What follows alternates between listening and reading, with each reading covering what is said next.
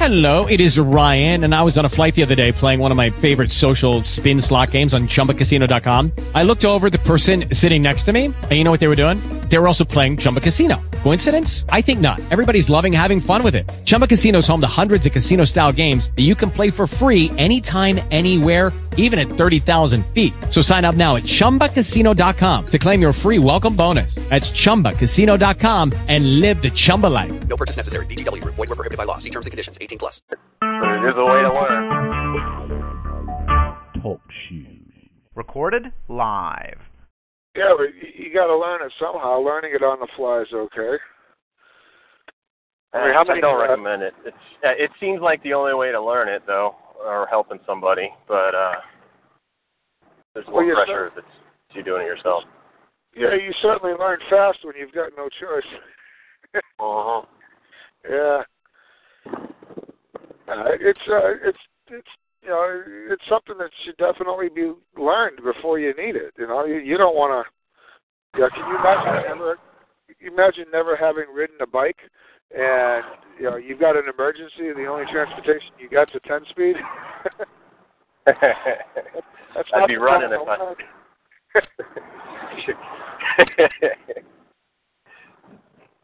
Oh, you run out the door and you got to get yourself to the hospital. It's 3 miles away. There's no cars around. There's nothing. You're going to bleed to death if you don't get on that bike and move, and or whatever. Some kind of an emergency. Maybe your pet is sick. I don't know. Whatever. But hey, Gus, I found a really cool poem. I know. I saw that. I haven't seen that in years. That's a good one. Oh, you know about it? Yeah, I didn't read it all today. I've read it in the past, yeah. Yeah, I was listening to another podcast on a completely different subject, and this came up, and it was really, really relevant. Yeah, you got it in front of you? You want to read it, or you want me to read it? No, I'm at work. I don't have time. It's in my. I posted it in my Skype thing. If you want to read it. I'll read it. It's if you can keep your head when all about you are losing theirs and blaming it on you, if you can trust yourself when all men doubt you, but make allowance for their doubting too, if you can wait and not be tired of waiting or being lied about, don't deal in lies, or being hated, don't give away to hating, and yet don't look too good nor talk too wise. If you can dream, I'm not sure I'm getting the rhythm right, but if you can dream and not make dreams your master, if you can think and not make thoughts your aim, if you can meet with triumph and disaster and treat those two impostors just the same, if you can bear to hear the truth you've spoken, twisted by knaves to make a trap for fools, or watch the things you gave your life to broken, and stoop and build them up with worn-out tools. If you can make one heap of all your winnings and risk it on one turn of pitch and toss, and lose and start again at the beginnings, and never breathe a word about your loss. If you can force your heart and nerve and sinew, I don't know what sinew is, S-I-N-E-W, and sinew to serve your turn long after they are gone, and so hold on when there is nothing in you except the will which says to them, hold on. If you can talk with crowds and keep your virtue, or talk with kings, nor lose the common touch, if neither foes nor loving friends can hurt you, if all men count with you, but none too much, if you can fill the unforgiving minute with 60 seconds worth of distance run, yours is the earth and everything that is in it, and which is more, you'll be a happy man, my son. The source is A-C-H-O-I, which is a choix, which in French means a choice, and the poem is called If by Rudyard Kipling. It says under Rudyard Kipling, it says, brothers square toes. rewards and ferries. So, yeah, I heard that a long, long time ago. Hey, I'm going to pull the sweatshirt off. I just came in the house and it's hot in here. Hold on.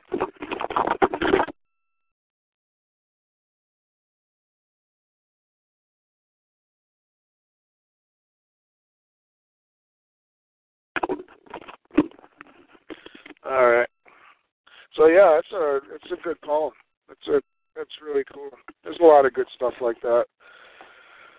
So I was talking to Mo today about the cause of action.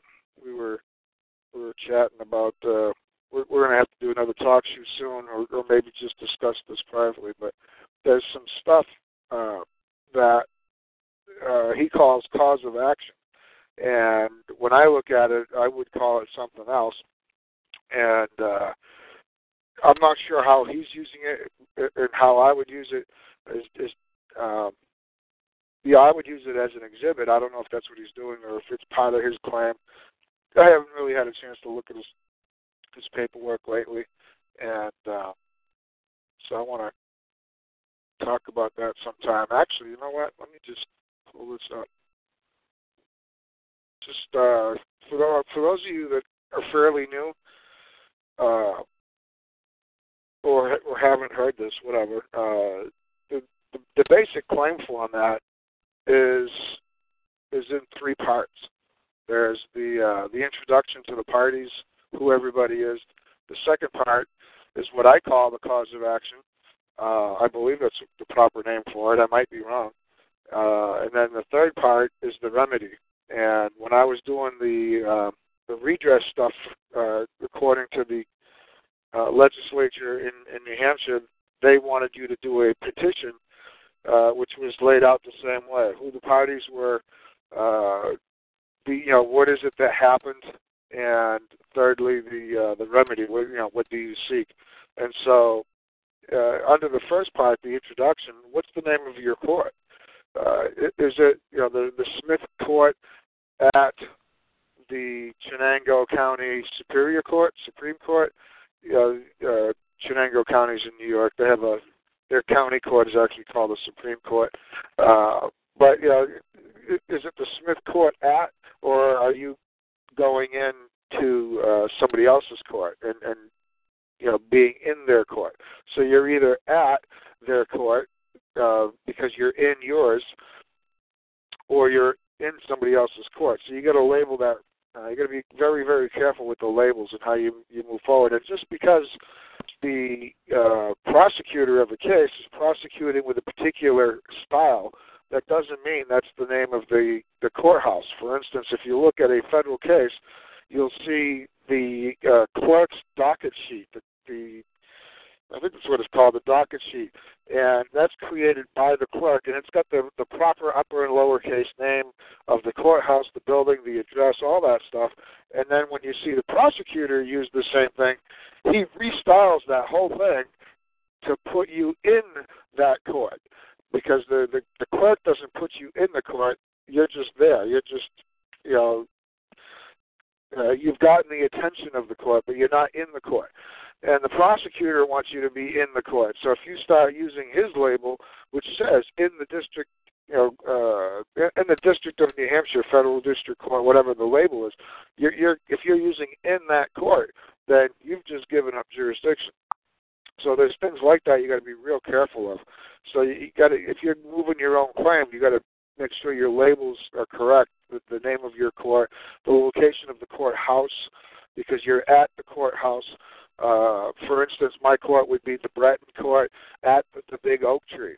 That would be my courthouse. We'll just do it right there at the Big Oak Tree. There's picnic tables. We all hang out. We'll talk about it. We'll make a decision. And then the nature and character of the parties. So there's the nature of party. The claimant or the man moving the claim is the man aggrieved or the woman aggrieved. That's the nature and character of the party. And the wrongdoer, let's say Bob. So the nature is that of a wrongdoer, which is a man who does wrong, and part of his character is his name, which is Bob. So things like that are what would be in the first part. The second part is the cause of action. I, man, declare. and A, B, C, D. You go through the list, but in that first part, somewhere's in there, you have to. Well, you don't have to, but you can, which is my preference, to put an Exhibit A in there. I, man, see Exhibit A, declare. And that Exhibit A is jurisdiction, which is, I, man, appear, or actually Jules had a real good way of putting it. I forget what he said. I've been saying appear, but he says, the presence of the man before this court is only for this purpose. So he's got a different language to it, which I really like, and I'm going to be converting over. But I, man, appear solely as man, without title, without representation, to let the court know that I don't understand legalese or the customs of the legal society. And then you give the definitions of, idiot and legalese and what the legal society is, whatever you want to do, but you do it all in that Exhibit A. So that's separated from the claim. And then, what does the man declare? I, man, declare. Well, A, is the wrongdoer does trespass by way of theft or larceny or whatever it is that they're doing, barratry. So wrongdoer trespass by way of theft. See Exhibit B, which is the property that was stolen. Or if it's barratry, you would, Exhibit B would be the false claim being moved against you, or if or a claim with a fictitious plaintiff, or whatever your particular cause of action is. And then said trespass said trespass began on March 15, 1877, and continues to this day. So you have to give a date of when the trespass began.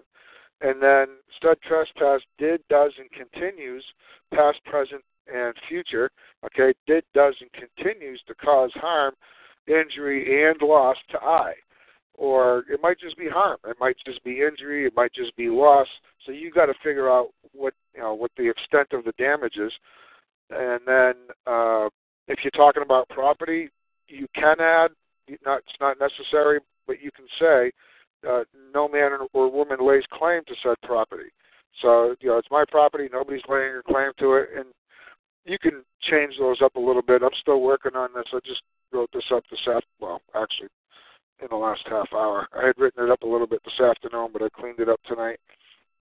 And then third is the remedy. The remedy is where you require compensation, where you require some action to make things better, to make you whole, which is what redress is all about. It's all about becoming whole and being returned back to the original condition you were in before the trespass. So I require compensation of 7 cows for initial trespass and 20 chickens per day for continued trespass until wrongdoer does cease and desist.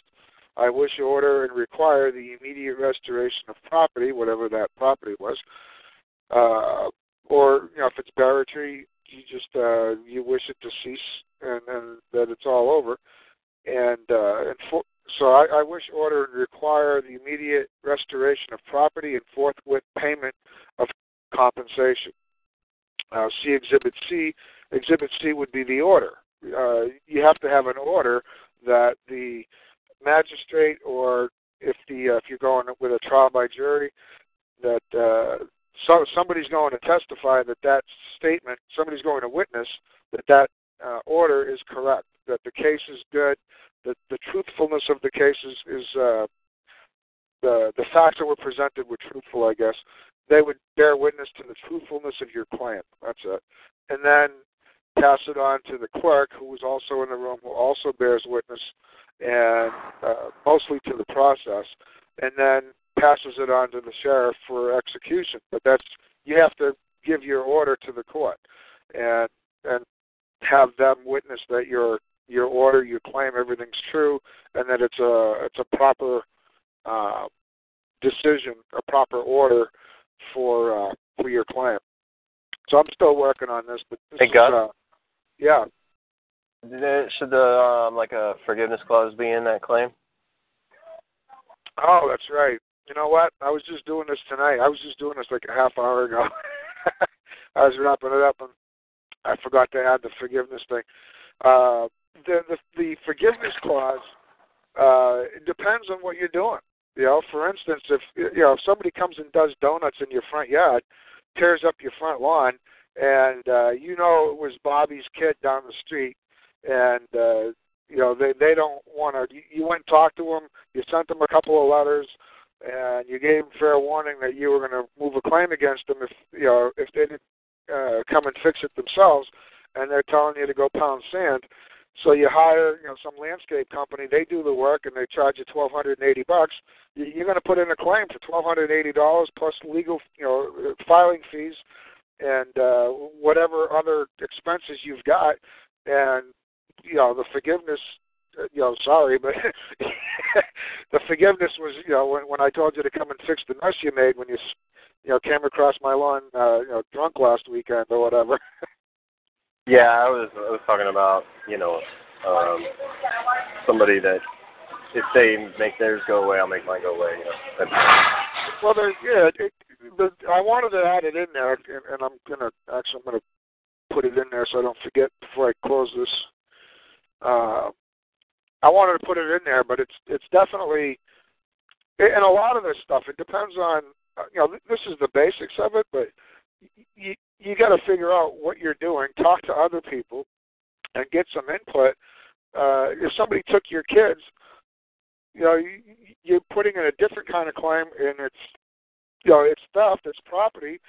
The basics are the same. And you can put a forgiveness clause in there and say, look, I know you didn't realize what was going on. You were just acting on some misinformation, and I'll forgive you. Just return the property. So you can definitely do that. So it depends on the trespass. Cool, Gus. I didn't know if you were going to go further on that or not. So.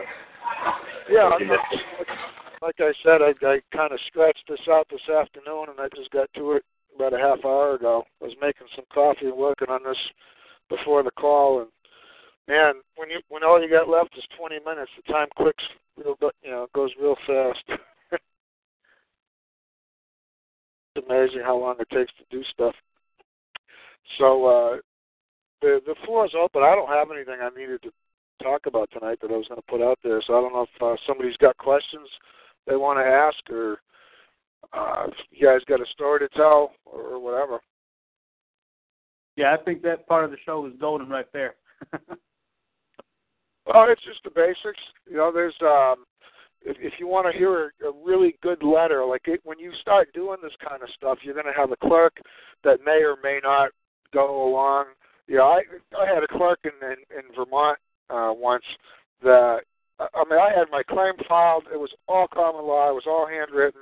The claim was in, had a case number. Everything was done in 4.5 minutes. No headache whatsoever. Copies, you name it, whatever you want. It was right there. It was beautiful.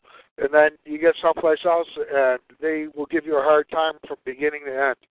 I had gone in the week before, and I had asked the clerk, I told her I'm going to be making a claim next week, and I want to know what you guys use for a format, and I want to take it with me because I want to kind of create my own, and I want to make sure it's real close to what you guys are doing so that it's easy for everybody to follow along. And she says, "Oh no, don't worry about it. Just do your thing. We'll figure it out." And so it's really, and that was a county courthouse. So it's really neat that some places are so willing, and unfortunate that so many are not. They're not willing at all. But if you run across obstacles like that, if you go back to the call, I believe it was last Saturday, not last, it was last year, it was a year ago. I think it was on a Saturday. So it was April 5th last year. Oh, that's it. Yeah, Carl was over at Jonathan and Jesse's house, and he did the call from their house, and on that Saturday, at the very beginning of that April 5th call, he got into Jesse's. Well, Jesse read her letter on the talk show and talked about. You can tell from the letter what kind of things were going on, and she wrote to the man acting as judge, or the chief justice or the building manager. I forgot who she wrote to, but she explained some of the difficulties she was having, and it's a really good letter format to use if you've never heard that talk show.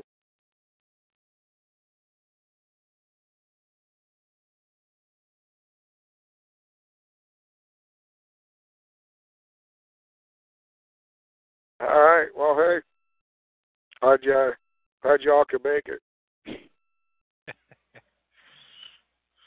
Well, thanks, Gus. It was a great show. It was. I'm glad we could all meet here and just spend some time together. Oh, wow. What's that? Yeah, nobody has any questions for you? So I think some people just, they, like I said, the time goes by so fast. When you look at the clock, you're like, oh, show starts in a half hour. I'm going to try to get this done before the call. I'll sit here and I'll look at the clock and it's 2 minutes before 8, and I'm thinking, what the heck happened in the half hour that I thought I had? So people, I'm sure, do the same thing. They I'm going to do the dishes before I get on the call, and next thing you know, Johnny comes in and wants a little help with some homework, and an hour and a half just went by. Yeah. Time flies when you're having fun or you're extremely busy. Yeah, well, I lost 10 years. I had, 4 daughters. They were 5 years apart from the youngest to the oldest. And, between karate, gymnastics, and, violin lessons and karate, and holy cow, there was 17 events during the week, and I took care of 13 of them. And I have no idea how I was even able to keep up. It was amazing. But, I certainly didn't. That's how I learned to stay up all night, is I'd get done with everybody. Everybody was in bed by 10 o'clock, and that's when I would fix the refrigerator or the dishwasher, add a new heating zone to the house or something. It was just, it's the only time you can ever get anything done. It's when everybody's sleeping. And that's a man right there. Oh, it's something else. I don't know how. I don't know how. I didn't have the money to hire somebody to do any work on the house. I had to learn all that stuff, and I tell you, shutting the. I'm not a plumber. I've done plumbing, but I remember one night, kids are in bed. I cranked the heat up around 7 o'clock to like 90 degrees in the house, and it was winter, and I had decided I needed to get the zone put in downstairs. So now the only thing that was left was to tie it into the house, into the furnace.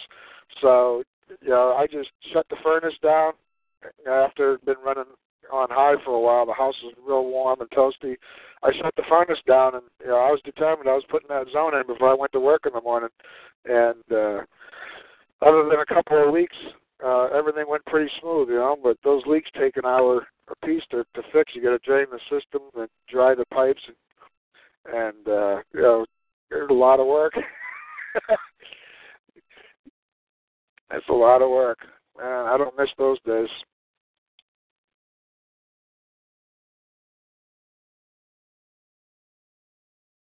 Yeah, that reminds me too of when I go to work and being self-employed, I tend to keep myself busy during the day. I'd have these youngsters who would come and look at their phone, or always looking at their watch, or whatever they can do to not work, and they would always complain that the days were long. So I gave them shit to do.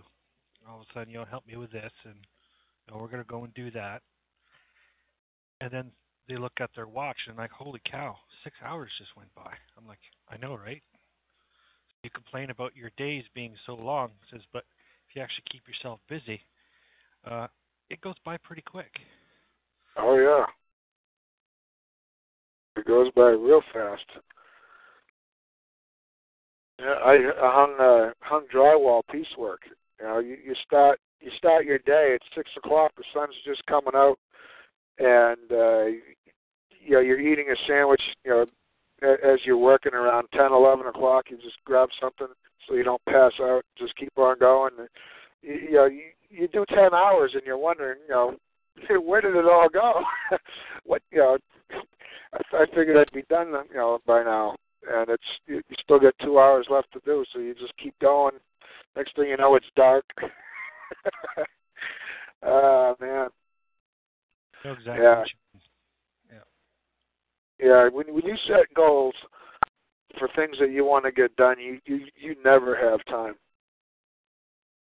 Yeah, I used to never set my break times for a time. It was always, all right, I'm going to finish hanging the board in this room. Then I'm going to go have break. I had many lunches at 2:30, 3 o'clock in the afternoon. Oh, yeah. It doesn't matter. Nope. No. And you build up such a tolerance once you're working like that. You can just keep on going and going and going. I mean, I've done the most I've ever done was 40 hours. I put my tools on and I worked 40 hours straight from Saturday morning. I think it was 6 a.m. to Sunday night at midnight. But I gutted a bathroom, renovated it, sheetrocked it, painted it, did wainscot. I did the plumbing, the electrical. I actually had cut the entire floor out of the bathroom and had to put new floor joists in, new plywood, new vent pipe, not a new one. There was no vent pipe on the existing toilet. So I had redone all the plumbing, all the electrical, the whole thing. It was painted, flipped the switch, it looked great by Sunday at midnight.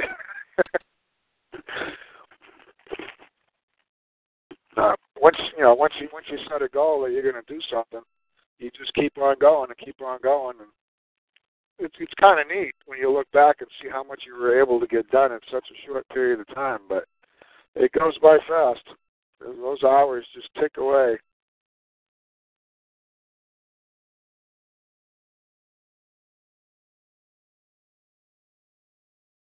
All right. Well, if you got any questions, put your hand up. *8. There shouldn't be anybody muted. If you're muted, just hit *6. And if you're only on your computer, go ahead and that's it. Start writing letters. Start writing questions. Put your questions on the board.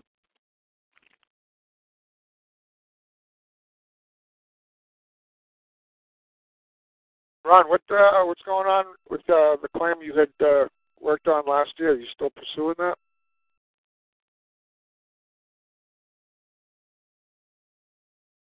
Oh, I'm sorry, Ron. That was not Ron. That was Terry. You had me awestruck. I was like, what claim was I working on? Sorry. I saw your name there. I knew I was talking to Terry, but I saw your name, and it just threw me off. It's all good. It seems Alan Jeffries wants to talk about how to learn a sequential step process prior to a trial. Prior to? Where do you see that? I had the same thought what Alan Jeffries was talking about. I started a little allocution file, and then I plugged in like a little timeline, what needed to be done before trial, and, kind of the steps up to. It kind of helped, solidify my understanding of everything. I think I posted that in Skype too, but, it's, rough draft to be added to. All right, I see it. Can we talk about how to learn a sequential step process prior to trial? Are you the man moving the claim, or are you on the other end, getting ready to take a beating? From which angle would you like to approach the subject? Second line was regarding establishing the proper paperwork to establish your man identity. Well, that one's easy. It's a notice.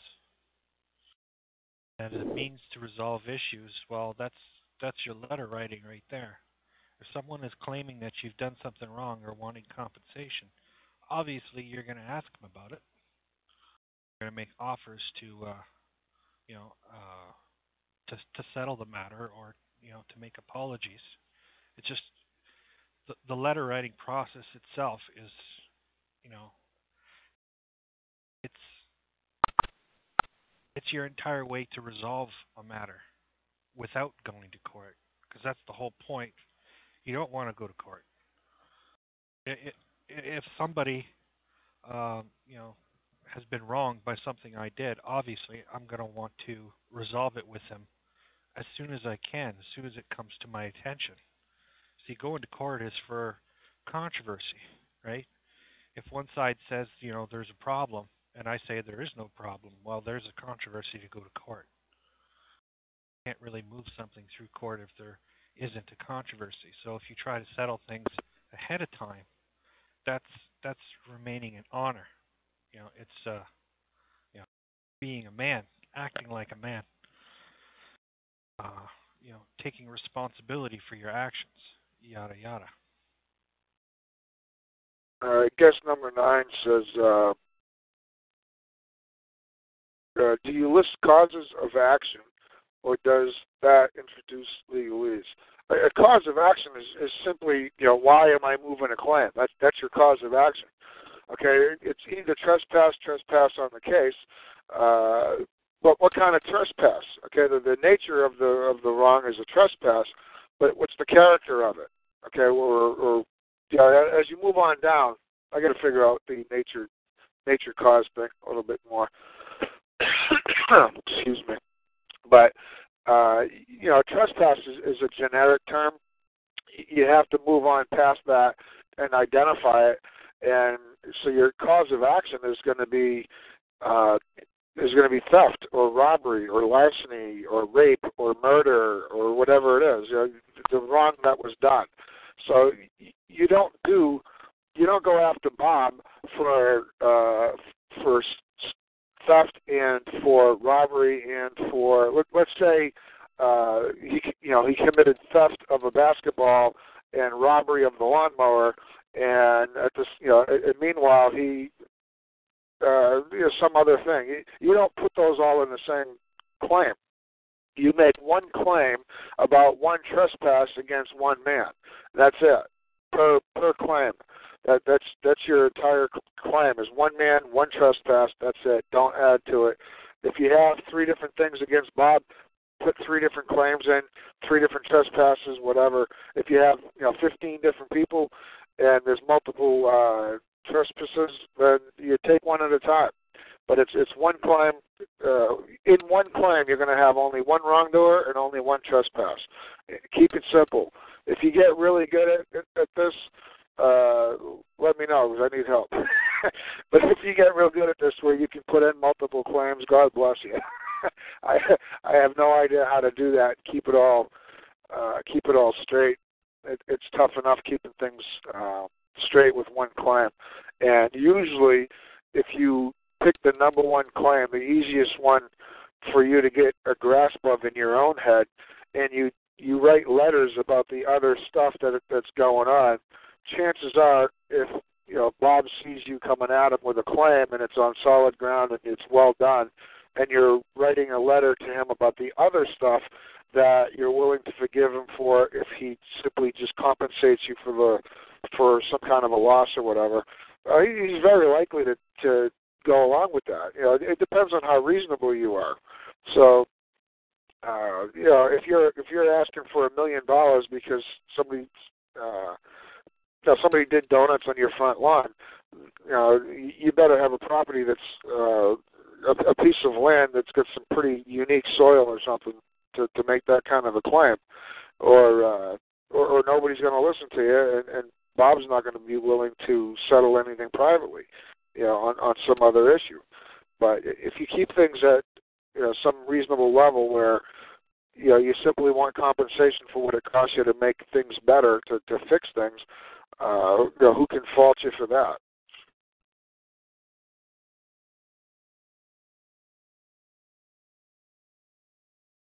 If force was used, not if you just want, okay. or extortion, which is always the case. You can't say always. Always is an absolute. You can say usually, sometimes.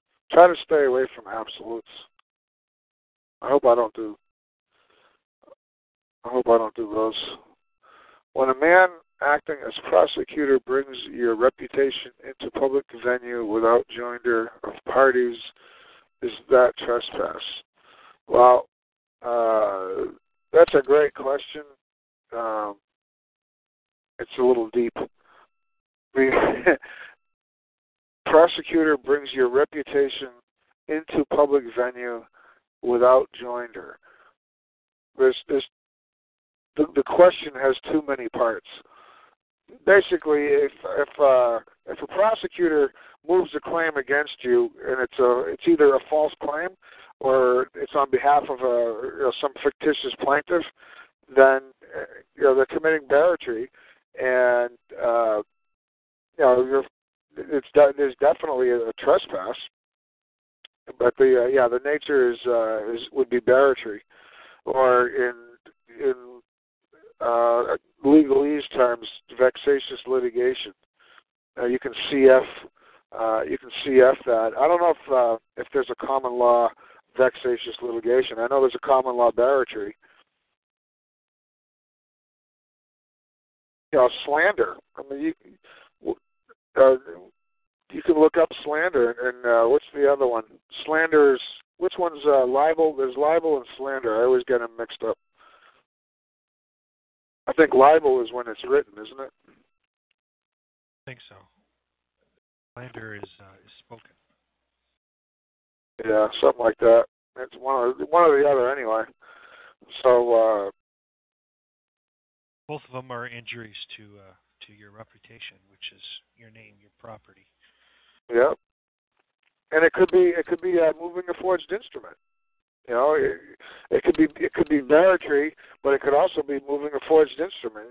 Pick whichever one has the easiest elements to prove. Because when you bring a claim into the court, you have to know what the elements are. For theft, you have to show that you have property. You're the man who has the right to have that property, and now somebody else has it. You don't know how he got it, and so you have to prove that it is yours, and that Bob does have it, and the remedy is that you want it restored. So, what are the elements, of larceny or slander? There's if you're, for instance, on the statutory side, I don't know how it is on the common law side of slander and libel, but if you're a public figure, the elements are different. You can't, if you're a public figure, for instance, a congressman or a senator or something like that, there's going to be a different threshold for those elements, but I'm pretty sure that does not apply in common law. Yeah, but you'd have to find out. You'd have to do the research and see what's there.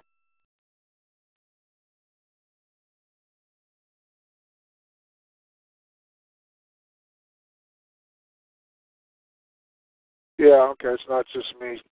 Jabberwock says you're not very loud, Terry. Yeah, I've been having that problem. Well, you're soft-spoken anyway. I have to shove the microphone right up against my face. Otherwise, Ed will be sitting over here saying, "I can't hear you." Yeah, the mic is within an inch from my mouth. But yeah, that's too far for me. Yeah, I kind of have to purposely speak louder for people to hear. Has it improved? Oh yeah. Yeah. So. Yeah, I am soft-spoken by nature. I have to exert myself to speak at this level. Mm-hmm. But I've been having problems with X-Lite ever since the new one updated, and all of a sudden I wouldn't have any volume. I could make calls on the X-Lite, but I wouldn't be able to hear or speak. So I had to download an older version, and it really puts the mic down on the older version. Wow. Apologize. You know what I don't understand is that Carl and I have the same phone, and when he speaks, his voice comes across just like it sounds to me. And you know, when I'm there in person, when I'm talking to him face to face, and the volume, I don't know what you call it, but the tone of my voice on the talk shoes sounds tinny, or it just doesn't have the same quality. I don't know if his phone's got a bad. I dropped mine. I might have done it. Might have messed up the microphone. But since I've been on the Bluetooth, it hasn't seemed to have helped at all. So maybe that's not it. I don't know. But his sounds much better than mine. He uses Verizon. I use U.S. Cellular. Maybe that's the difference. Could be, yeah.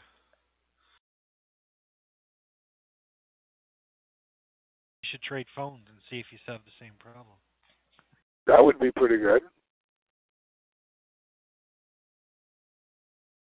A lot of those things that I want to figure out, but they're never important enough to actually get to figure them out. I hear you pretty good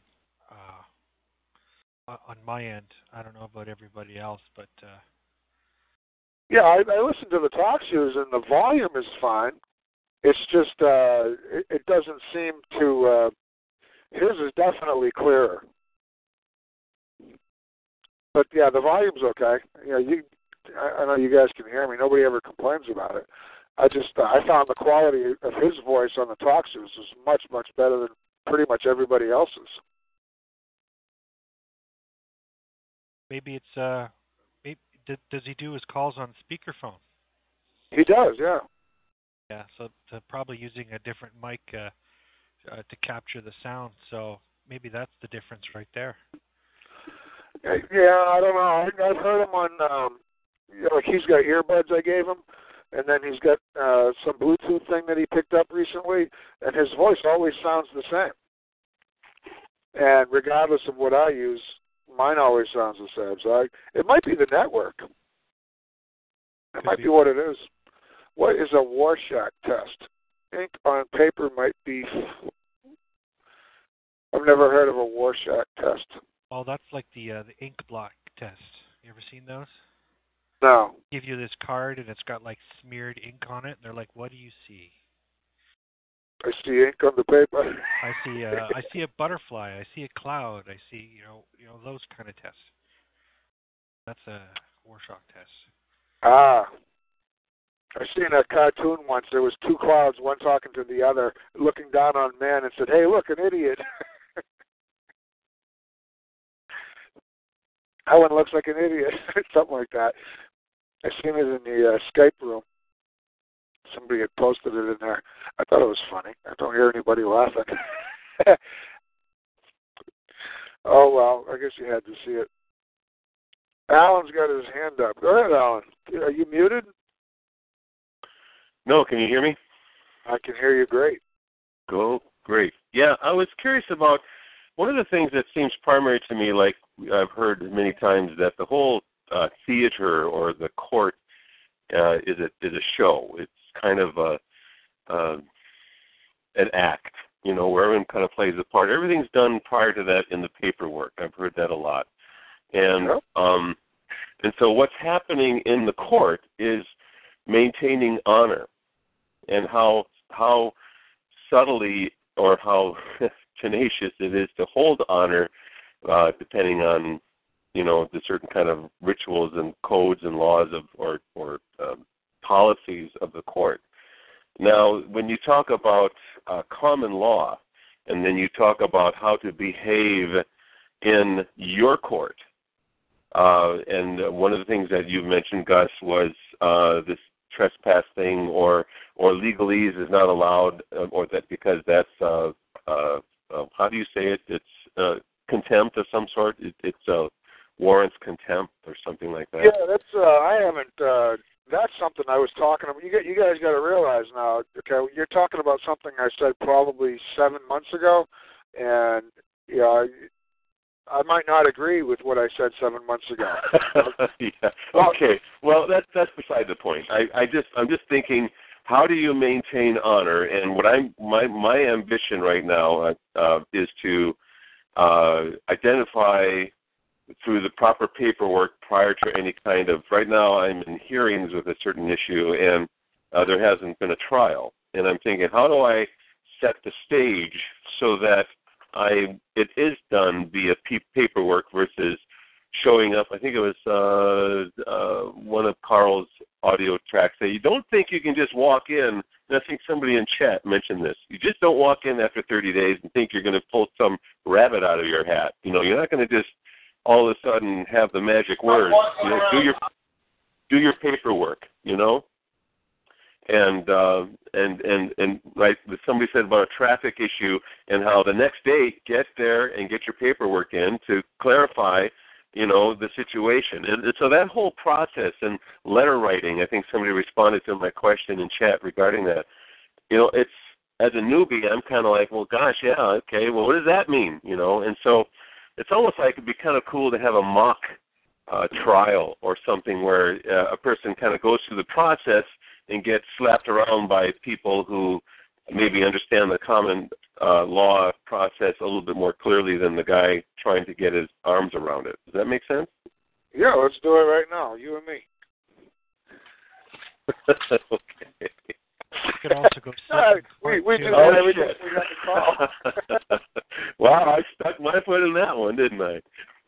No, I have to be honest with you, Gus. I feel a little insecure as far as being a man in that sense. I'm kind of like, okay, I really get it, and I get the idea that it takes a lot of personal responsibility. And I guess the only way to do it is just jump in.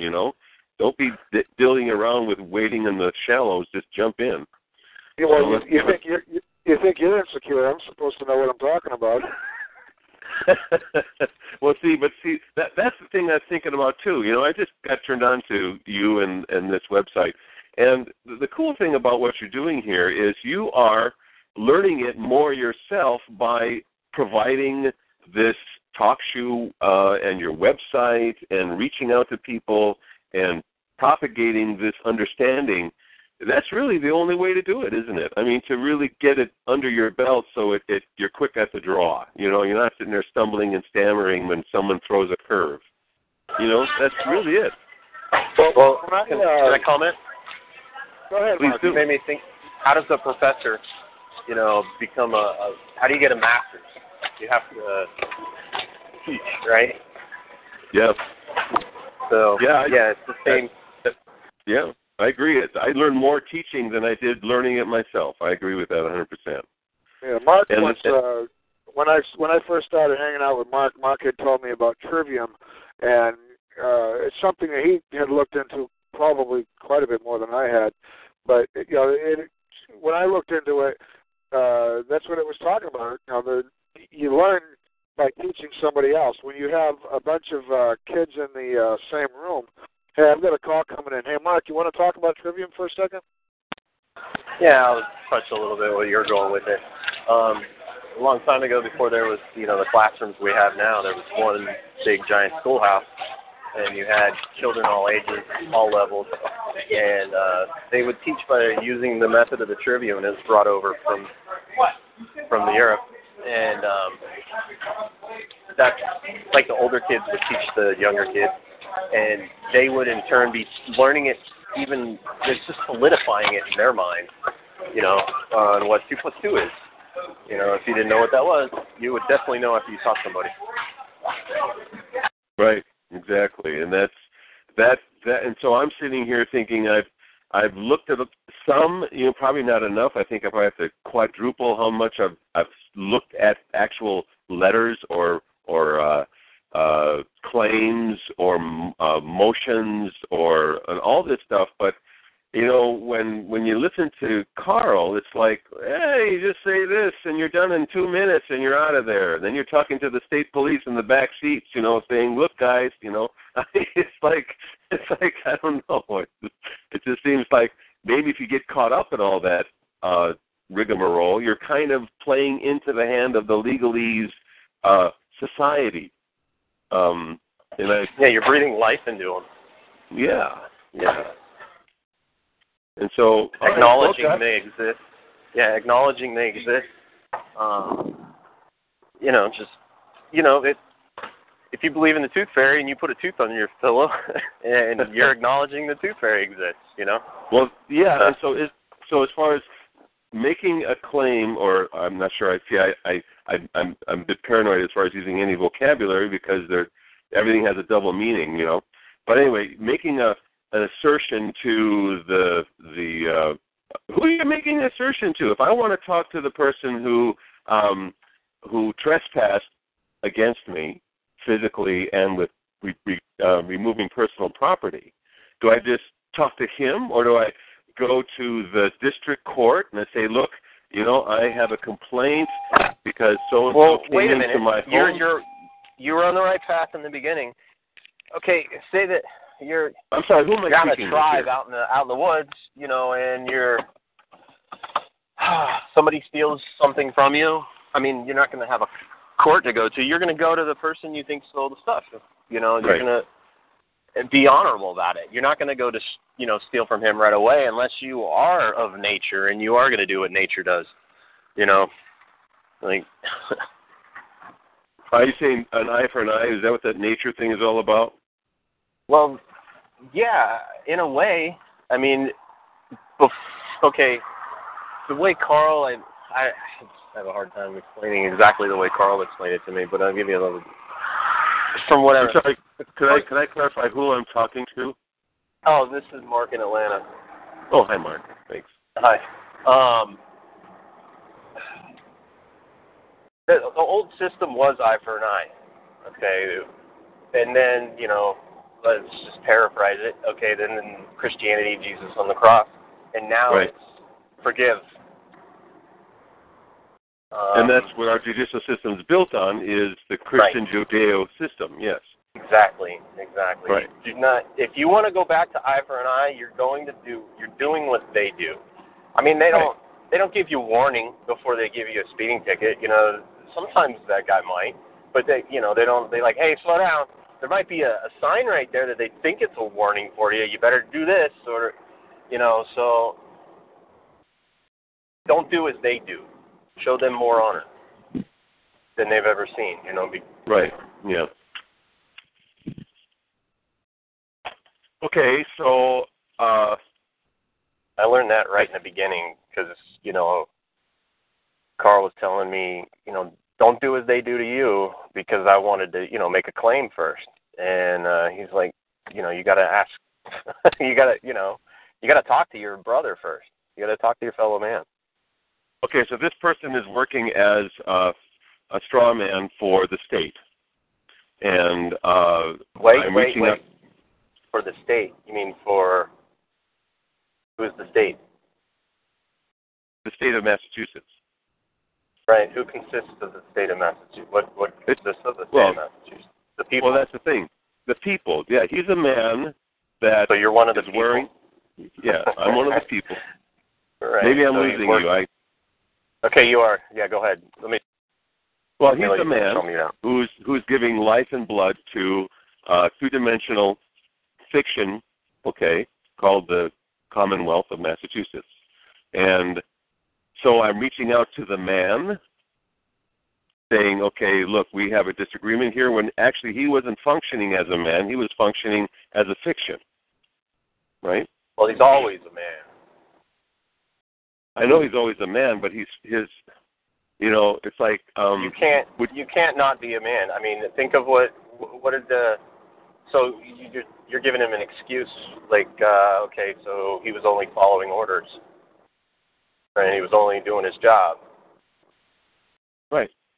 What did the Nazis say when they got hung in Nuremberg? You know, I know. I heard that. I was only doing my job. You know, I was only following orders.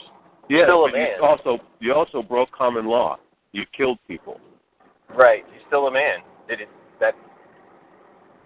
Okay, I guess I'm not getting your argument, Mark. Are you saying talk to the man and say, look, Joe, you... Well, no, you write him a letter.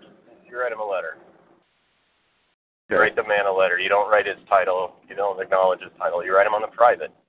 You know, you don't want to bring this out in the public. I deal with him on a common law basis. Is that what you're saying? On a private man-to-man. Yeah, in the beginning. Common law is... Right. Hey, it's a way. Okay, Gus. You can Are you keep listening, talking. Gus? No, I just Okay. heard the last minute and a half. You can keep going. I'll just let you know. Okay, I'm just trying to clarify. Mark is trying to point out that I'm dealing with the man, Joe. Okay, even though Joe was functioning when he trespassed and against me and my property as a steward for fiction. All right, well, back up a little bit. Tell me in regular, everyday man language what happened, and then we'll go back and. Well, the state police showed up at my front door and confiscated property. Okay, due to a warrant. Yeah, Joe was a cop. Yeah. Okay, so a state trooper. He was a detective. Is he a detective for a local PD or state police or somebody else? State police. Okay. And so Joe and others showed up at your door? Yes. And you said come back with a bond? They had a warrant, but I didn't see it. Well, no, a bond, B-O-N-D bond. No bond. No, I didn't see any. I didn't discuss a bond, nor do I know if there is one. Okay. If I go into your house and accidentally break something, you're going to want me to fix it, to pay for it.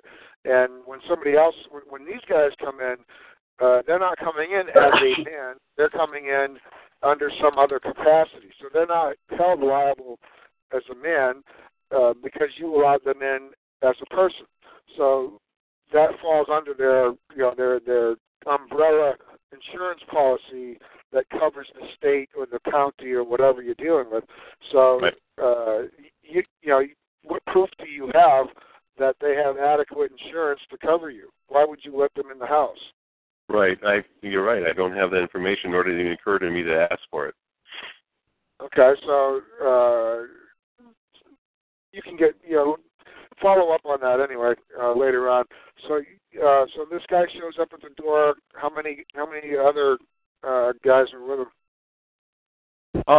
Well, I think that's information that I'd rather not discuss. There were numerable individuals.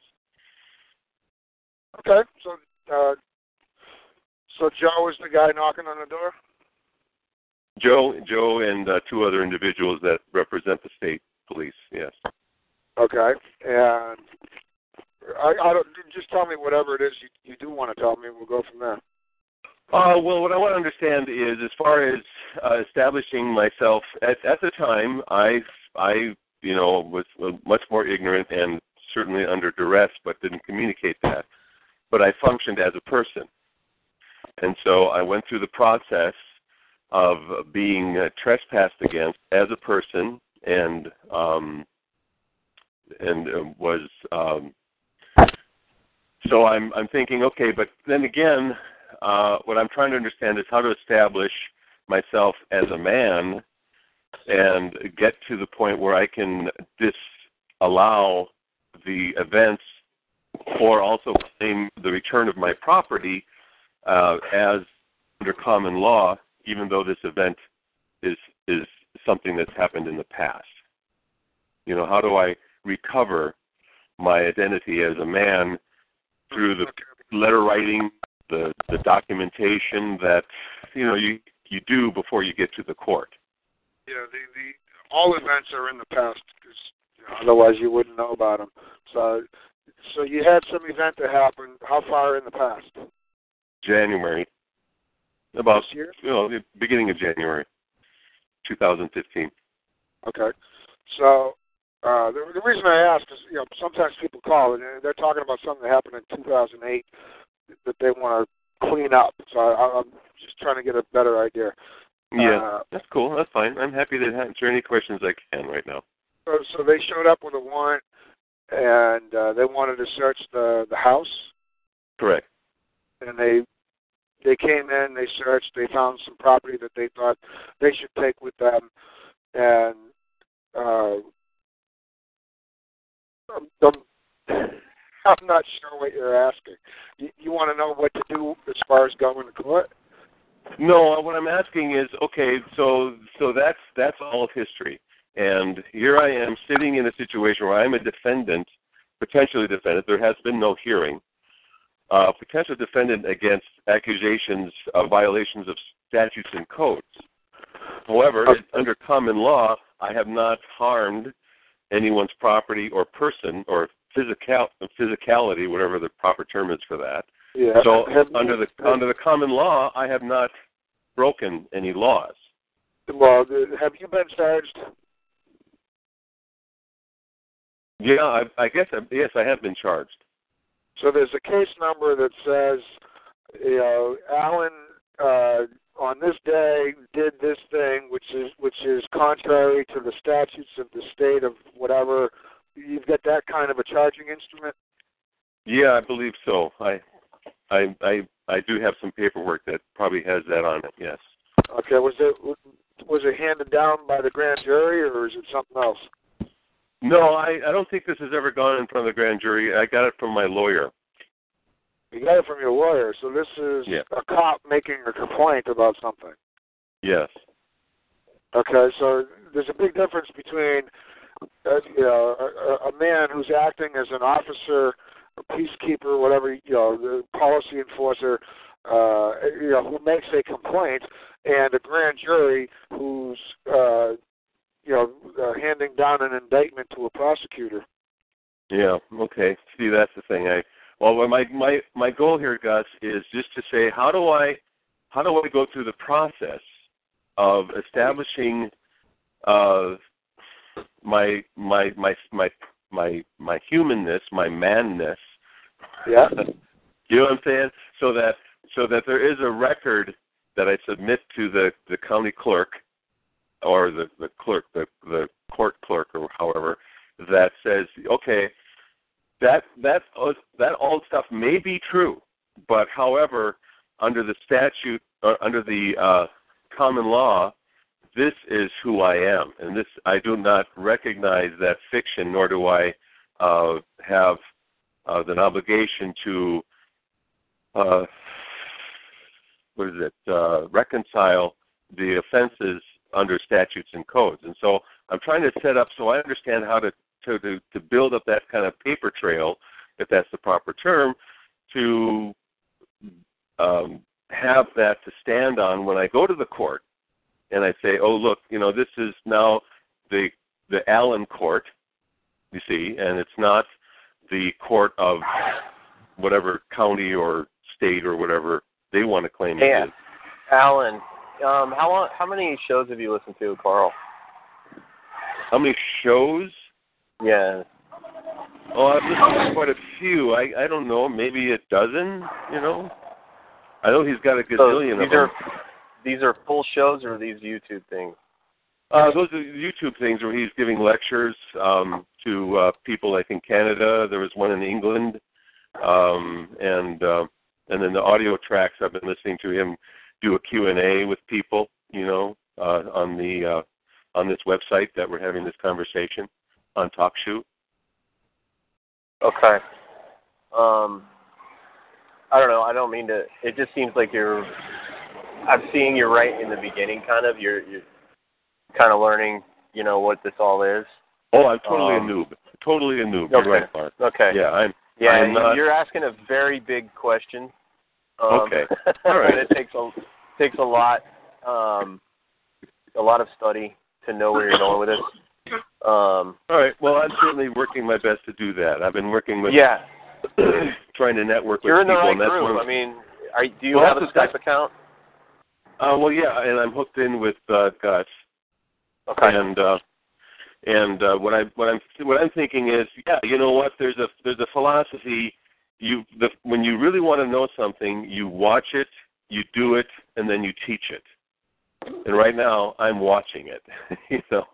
Before I can really get my arms around it, so I can understand how to communicate with the confidence that a man would need in such a slippery slope as a courthouse. I'm definitely in the first stage of getting my arms around this. And so, but I also fully understand that the only way to really get it under my belt is like, what Gus has going on here with these open telemeetings and having his website and just immersing himself in sharing. And so I think networking is really critical to get to that point, and that's something that I'm looking for people in my local area where we can sit down, have coffee, and talk about these kinds of things, and kind of like what we're doing here, on the telemeeting. So, yeah, I'm on a major learning curve right now, so I'm totally a noob. Mark, anything else? Oh, I don't know if we lost Mark. I was basically gonna tell you the same thing. I was just gonna let you finish. But here's what happens. When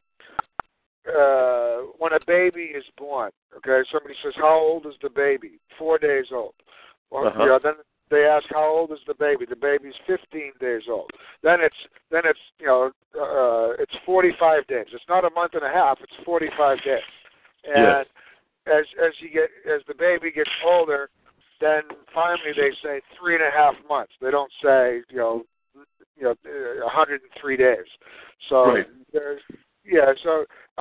it's very clear where you're at in this process, that you're just getting started, and that you have the right idea of how to learn and what to do to learn.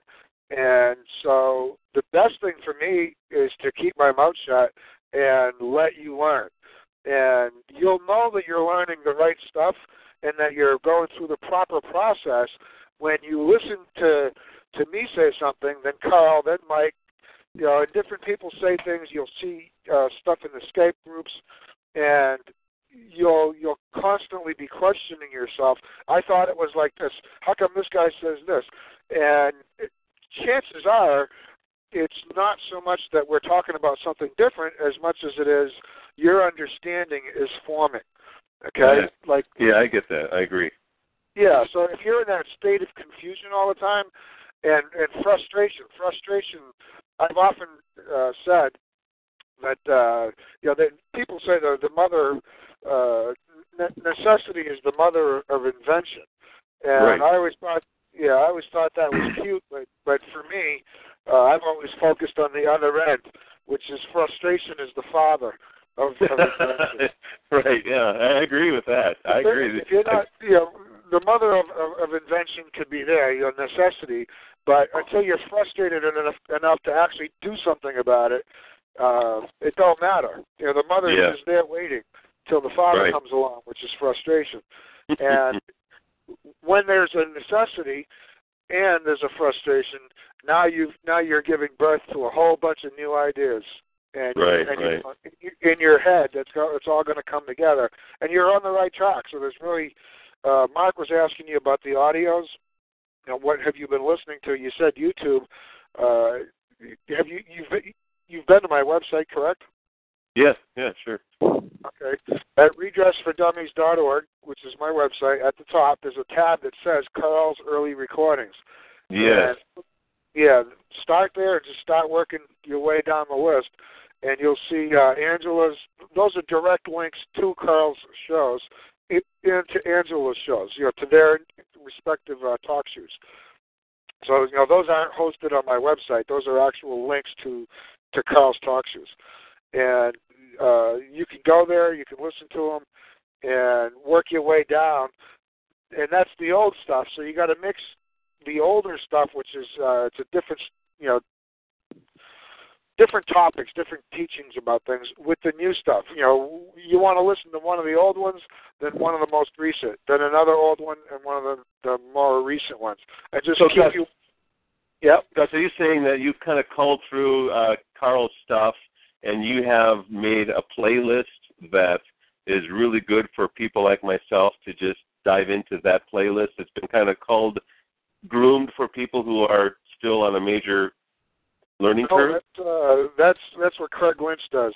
What he's done is if you're looking for something that has to do with letter writing, and there's other people who've done the same thing. If you're looking for letter writing skills, then do a search for Carl Lentz and letter writing.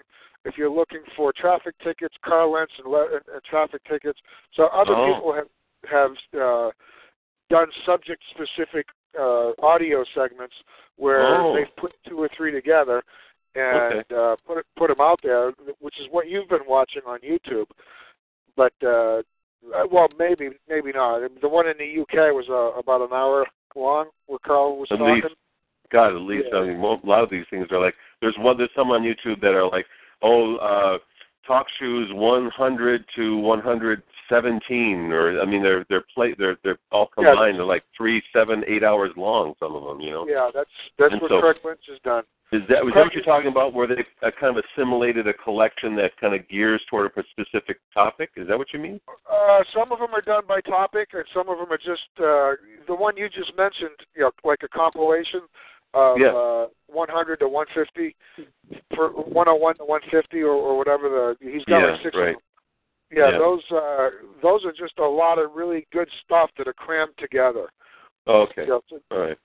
And what's important is that what you learn about how to handle a traffic ticket is also applicable to how to handle a divorce or the IRS or dealing with a building inspector. It's really 90% plus. I don't know how much more, but at least 90% of this has got to do with attitude and knowing the difference between a man and a person. And these are the kinds of, this is the kind of information I've tried to put on the website. But last Saturday, Mike was talking about letter writing, which is probably the most important thing you can do. And Mark from Detroit was talking about the difference between a man and a person.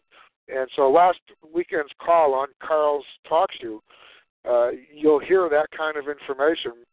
And then Carl was out of town, so I kind of took advantage to try to get all that basic stuff out there. And this is one of Mike's strengths is letter writing, and Mark is very good at explaining persons and a man and the difference.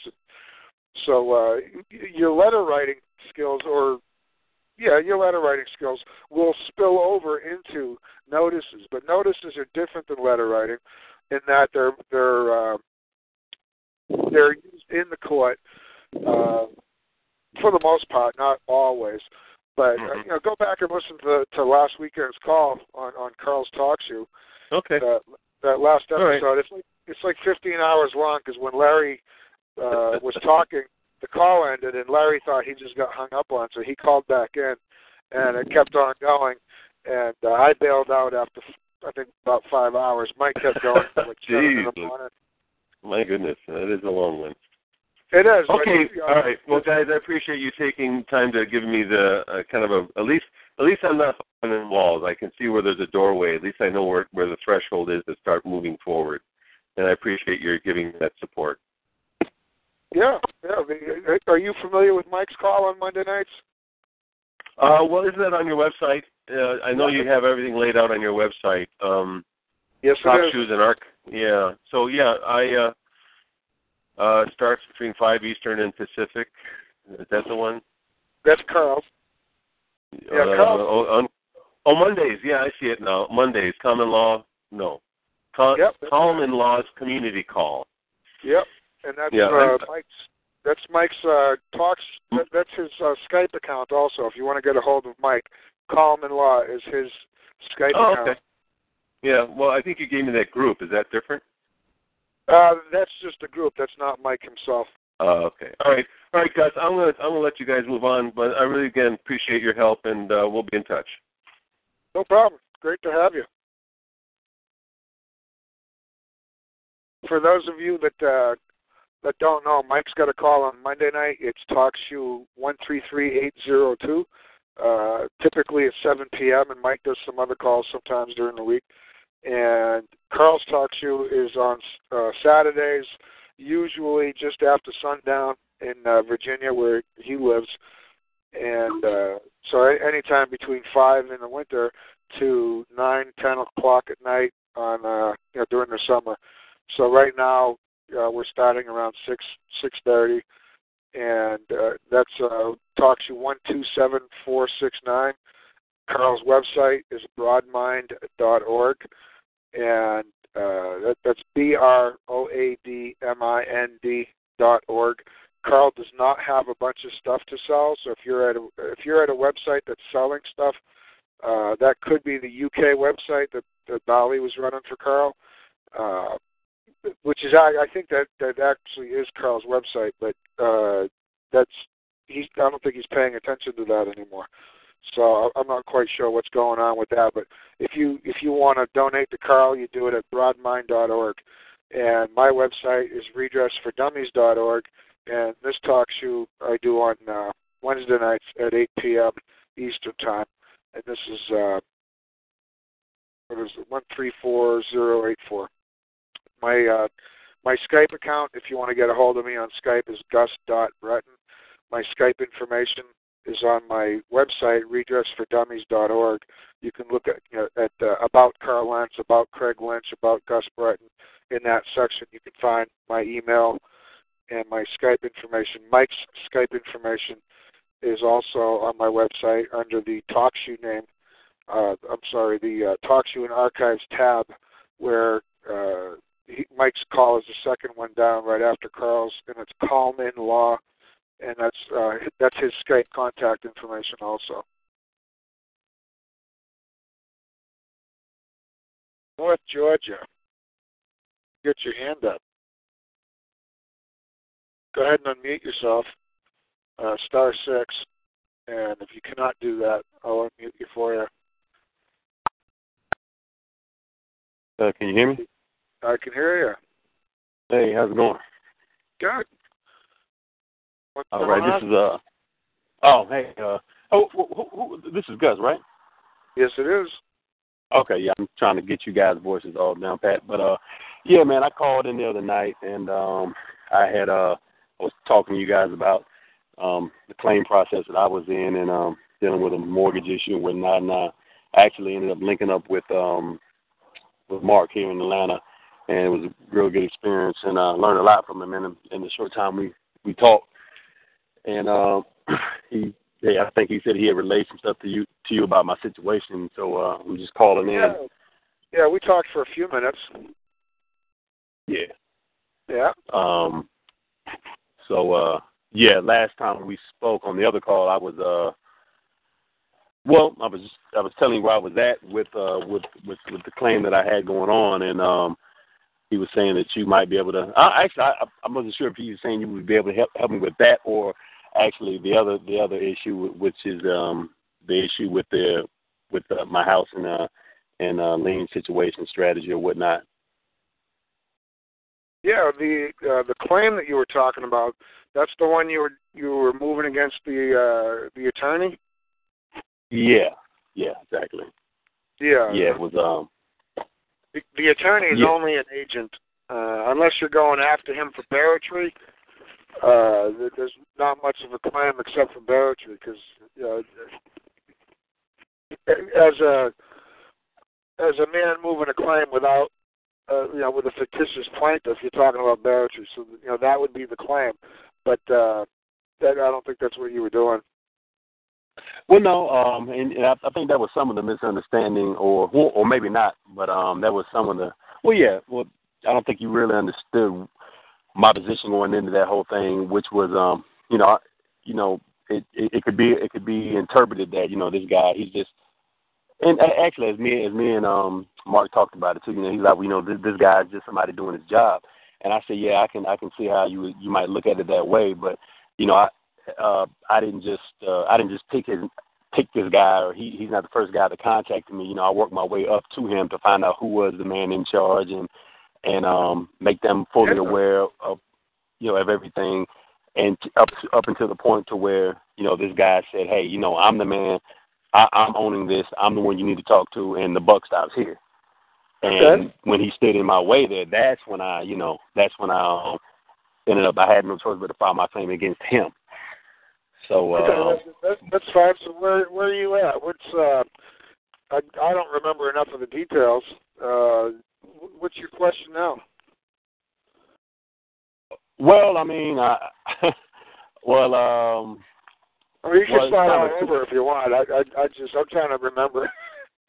Okay, I tell you, let's pick up where I'm at with my claim and whatnot. So, basically, as far as the claim goes, my whole objective wasn't, to get any money out of this guy. I wanted him to be left alone, and I wanted him to put me on the right track with who I actually needed to speak with. And the way that I presented my claim was, hey, you bring forth the damaged party, or you're basically owning this, and I gave him the opportunity. But what ended up happening was that, of course, somewhere along the way, I lost my court of record, and am being denied that, and now the judge dismissed my claim, and it's like, well, now they're talking about, she's saying she's holding a hearing for to assess attorney's fees, for the defendant, or for the wrongdoer there, and so I'm like, well, at this point, I'd like to just back out of that situation as let's sort of back out of that situation as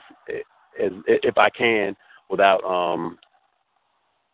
wonder if it's possible for me to just back out of that situation, how I might proceed, because the way I'm thinking. Hold on a second. Just tell me about this guy that you moved the claim against. This man, right. He is acting as an attorney for someone. Yeah, he's acting as an attorney for the alleged mortgage servicer. Okay. And just to give you a little background, out of over the course of a couple of years or so, I've come to realize that, well, I've dealt with the mortgage servicer, and I've got notices, I've got letters from them saying that they have no idea who the owner of the mortgage is. I've dealt with the actual person that I can't do 20 different things at once. I'm drywall for a living. I picked up one sheet, I put it on the wall, and until I was done with that one sheet, I didn't do anything else. So I'm a one thing at a time guy. So you've got a claim against a man who acted as an attorney on behalf of some mortgage servicer who may or may not have been your mortgage servicer, but they're definitely. It's not that they're an alleged mortgage servicer. They actually are a mortgage servicer. You don't know. Alleged to be my servicer, right? Exactly. So you got to make sure that when you're describing this stuff, that you keep a clear head and don't get into that guru mentality of the courts don't really exist and the money's not real money. You forget all that crap. Just and I don't believe that. I don't believe that. Well, I don't. I never. Yeah. It doesn't matter if you believe it or not. It's just not useful during this conversation. Okay, you can believe it all you want. I don't have any problem with it. I mean, I know what green paper is. It's green paper. I'm not fooled by it. It's just paper. The sooner you trade that in for a motorcycle or something of value, the better off you're going to be.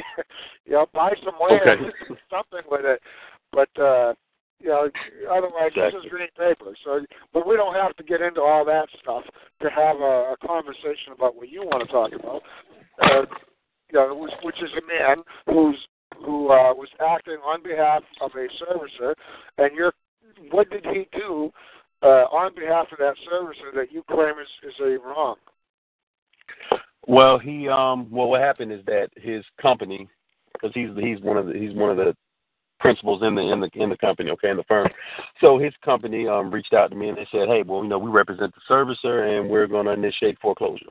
Now this is they just popped them out of the blue.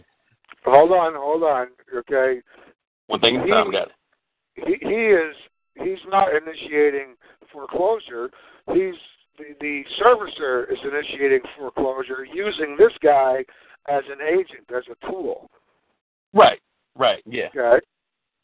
Exactly. So so they sent me the notice, and then now at the time I was in the midst of the usual statutory stuff. So I sent them my FDCPA, my RESPA letter, and notifying them of hey, what's been going on, and that this isn't right. Long story short, and then I called in and I tried to follow up. I said, hey, did you guys get my notice? And they were like, yeah, well, you need to talk to this person. And I talked to someone else, and they said, you need to talk to the man in charge. and then I finally got through to. What's your name, by the way? Jason. Jason, when you were writing to this attorney, were you directing things at the attorney, or were you directing things at the man, or were you directing things at the corporation that was acting as a servicer? Initially, it was because that's how they initially communicated with me, was the corporation acting as a servicer. And after I didn't get an appropriate response, then I picked up the phone and I was like, hey, well, where do we stand with all this? And then I worked my way to the man who was the man in charge. And then after I didn't get anywhere with him, I let him know that his company was in, they're what they're doing is wrong. And I laid it all out for him. I had all the evidence he needed, but you were not right. It doesn't sound like you were writing to the. It sounds like you were talking to the agent as if the agent was the principal. You were not writing to the. Did you ever write a letter to the servicing company saying, I believe there's a mistake. I'm not sure what you guys are doing, what you seek of me, what you're looking for, but I require to know the man or the woman with authority to help me figure this out. Can you please let me know who that is so I can get this, this matter resolved? Did you ever look for the man or the woman within that servicing company so you could have a man-to-man chat with that man or woman? I never, at the time when I was dealing with the service, I never specifically said it that way. I said I need to know the party who I can the appropriate party. I never phrased it as man or woman because at that time I wasn't in that frame of mind. But what happened?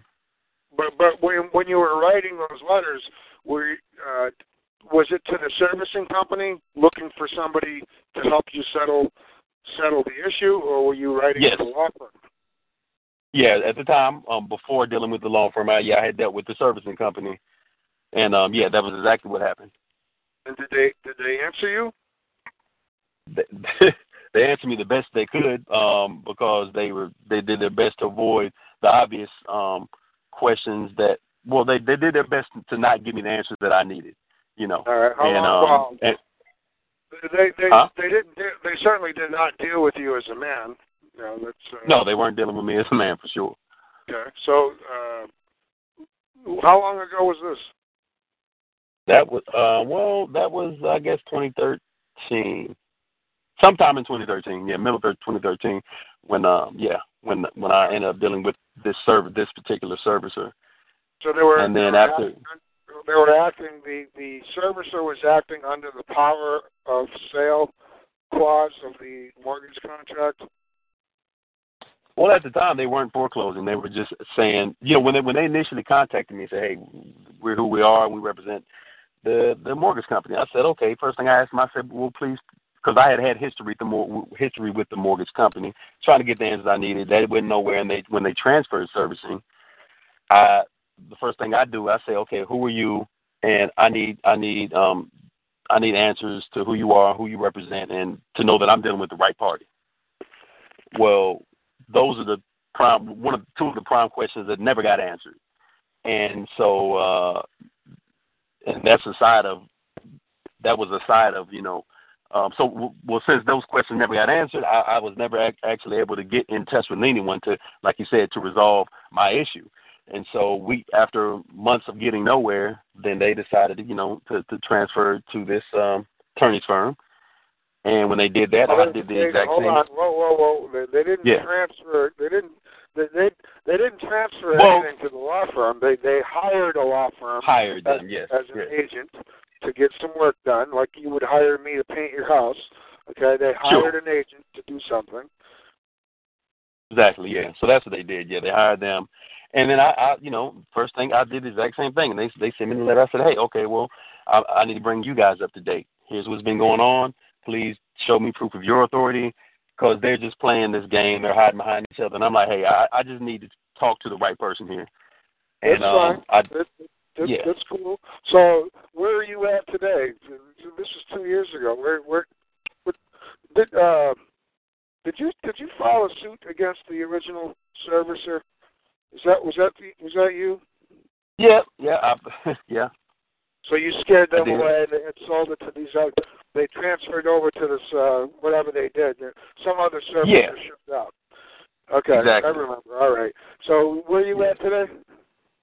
So today, after they transferred the servicing, and so and then hired this attorney's firm, they were moving pretty fast. I said, okay. So what I ended up having to do, I ended up having to file a restraining order against this new servicer, and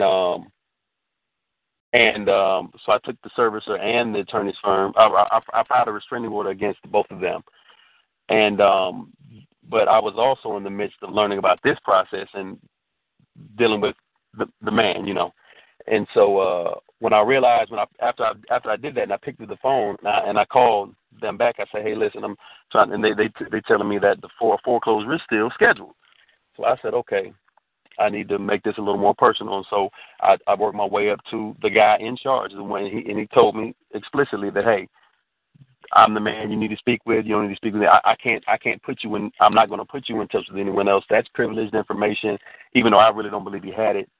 And this is where the buck stops with me. And so I began my process of noticing him as a man, and in his capacity as a man, and letting him know that that I'm going to have to file a claim against you if you don't relinquish your false claim.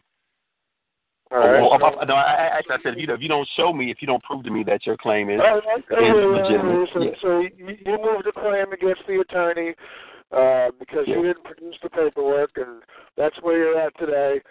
The thing got dismissed. You got an attorney now who's looking for compensation of his time for having to answer your paperwork. And that's where I'm at on the claim. That's where you're at on the claim. You're still in the house. Yeah. And on the land records, wherever you guys keep your land records, your town, your county land records, is there something that's been entered in there that you are no longer the owner of the house? No. Why? I don't understand. Why would there be something like that? Well, if there was a foreclosure sale, and based on that foreclosure sale, paperwork was done and entered into the county land records that says that you are no longer the owner. No. It never took place. So nothing's happened yet? Nothing's happened yet, no. As far as you know, there's nothing on the land records any different than it was 2, 3, 4 years ago? No, I'm absolutely certain of that. I've been to the courthouse. Is that where you? Not the courthouse, the county land records or the town land records. Well, it's all at the same courthouse. It's different. Okay. Yeah. No, that's fine. Yeah. Well, it might be the same building with different areas. So different rooms. What do you want to do? What do you want to know? Well, okay. Well, this one issue is that the issue of like I said, trying to get out from under this the position that I'm in now with losing my court and then having to them filing this saying I have to pay his attorney's fees, which I think is ridiculous. And I'm trying to find out is there a way that I can notice. Is there any way for me to hold on. What is the end result that you wish to have? Do you have any emotional attachment to this particular house? Yes. And you know what? It's funny. Huh? I mean, was this like your great grandfather's house, and it's been? No. No, not to that extent. No, it was just my house, but no, not to that extent. No emotional attachment like that. No, I guess the emotional attachment is the fight that I've been involved in. Yeah, you're emotional about it, but the house itself is just a building, and it's in a neighborhood you like to live in, and so on. Other than that, you don't have any serious emotional attachment, do you? No. All right, so if you were able to cash out and walk away, and just move, go directly into another neighborhood, you might move 3 houses down. But if you were able to cash out and walk away with whatever money you've got invested in that thing. Is that something you'd be willing to do? Oh yeah. Okay, so what's stopping you from doing that? Well, having a meeting of the minds with the appropriate party to make that happen. I mean, unless you know something that I don't, huh? Well,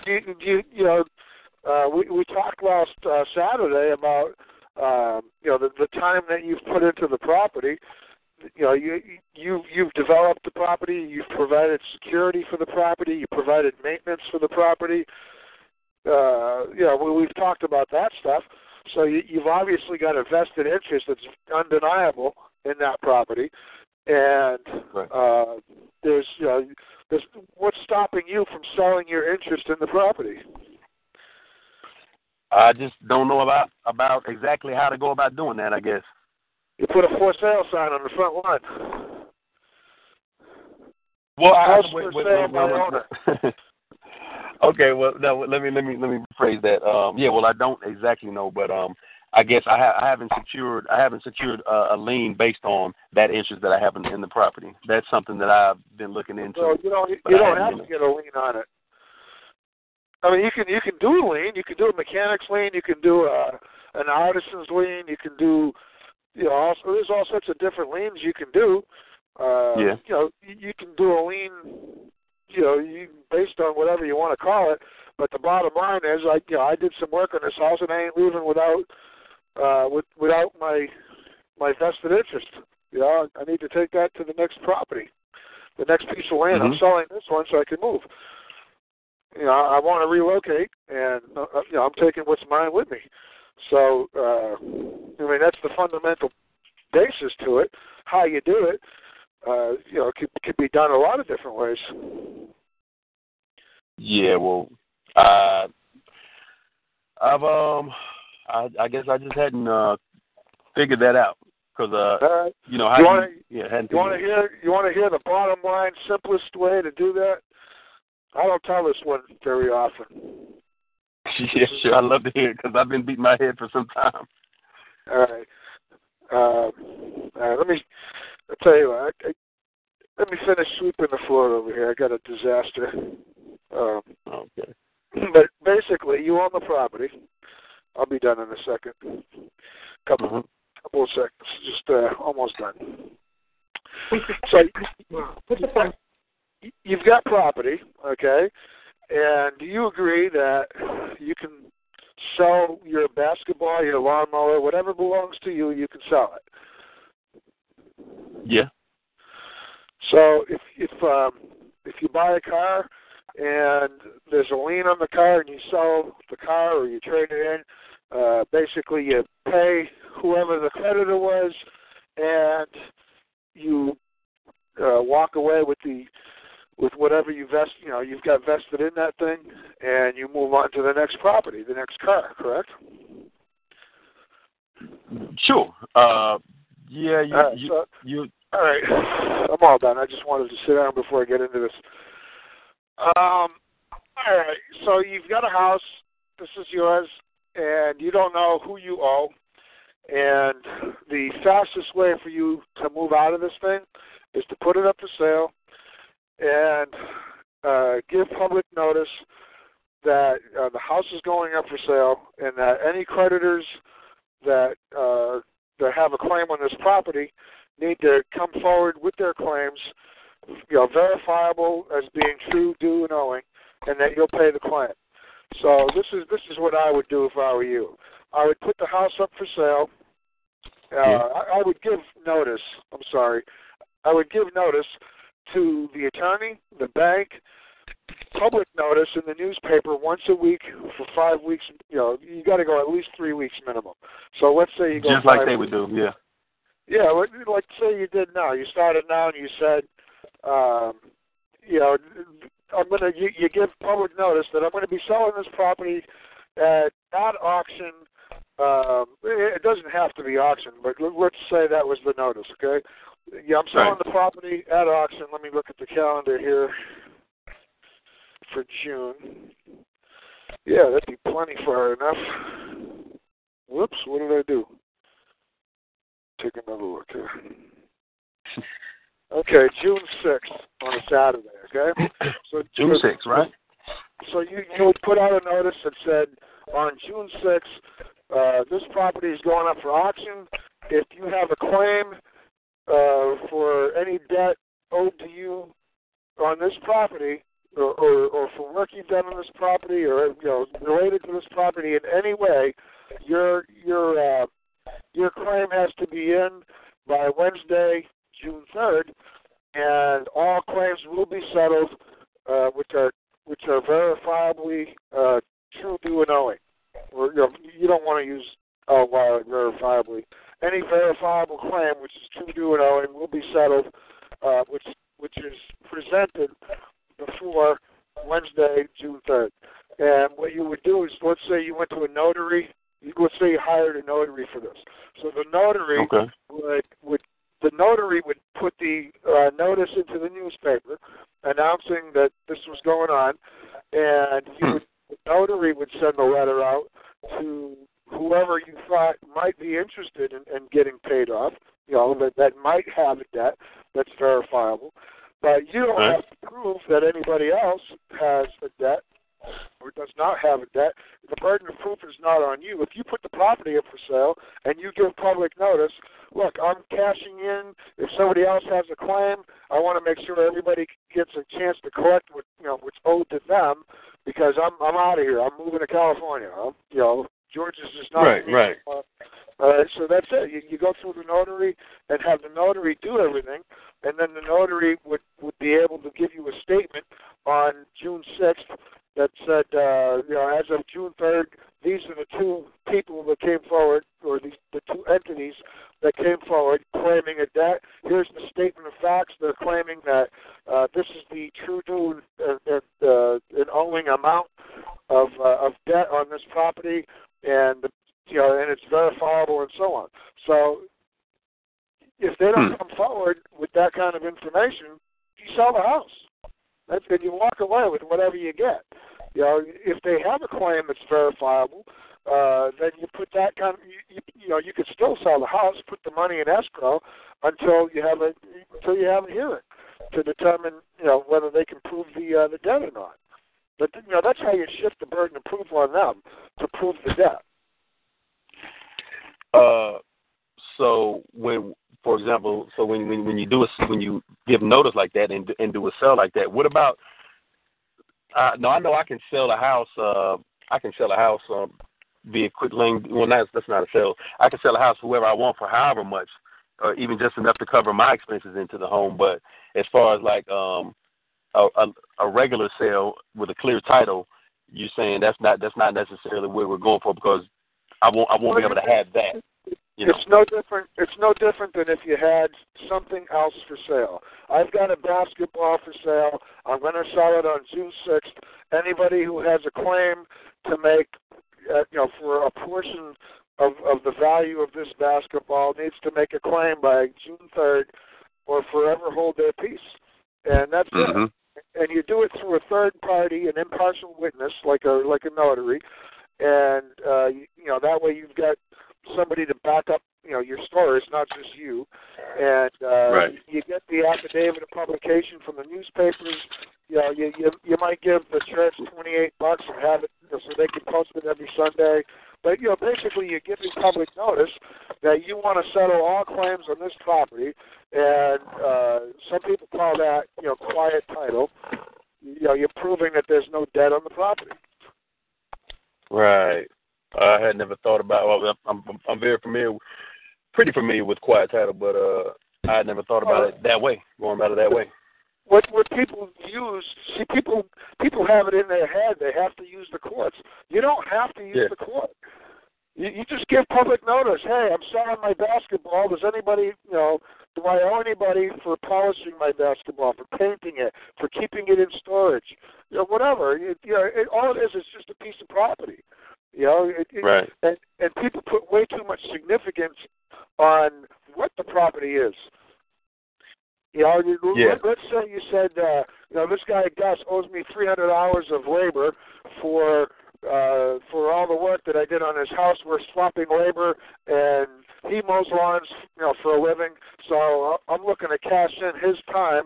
Does he have? It's a property. That time that I owe you is your property. So it doesn't matter. It could be any kind of property. Right, property's property. Okay. Huh. So then so then I sell it, and it could be, let's say, take something simpler like a John Deere tractor.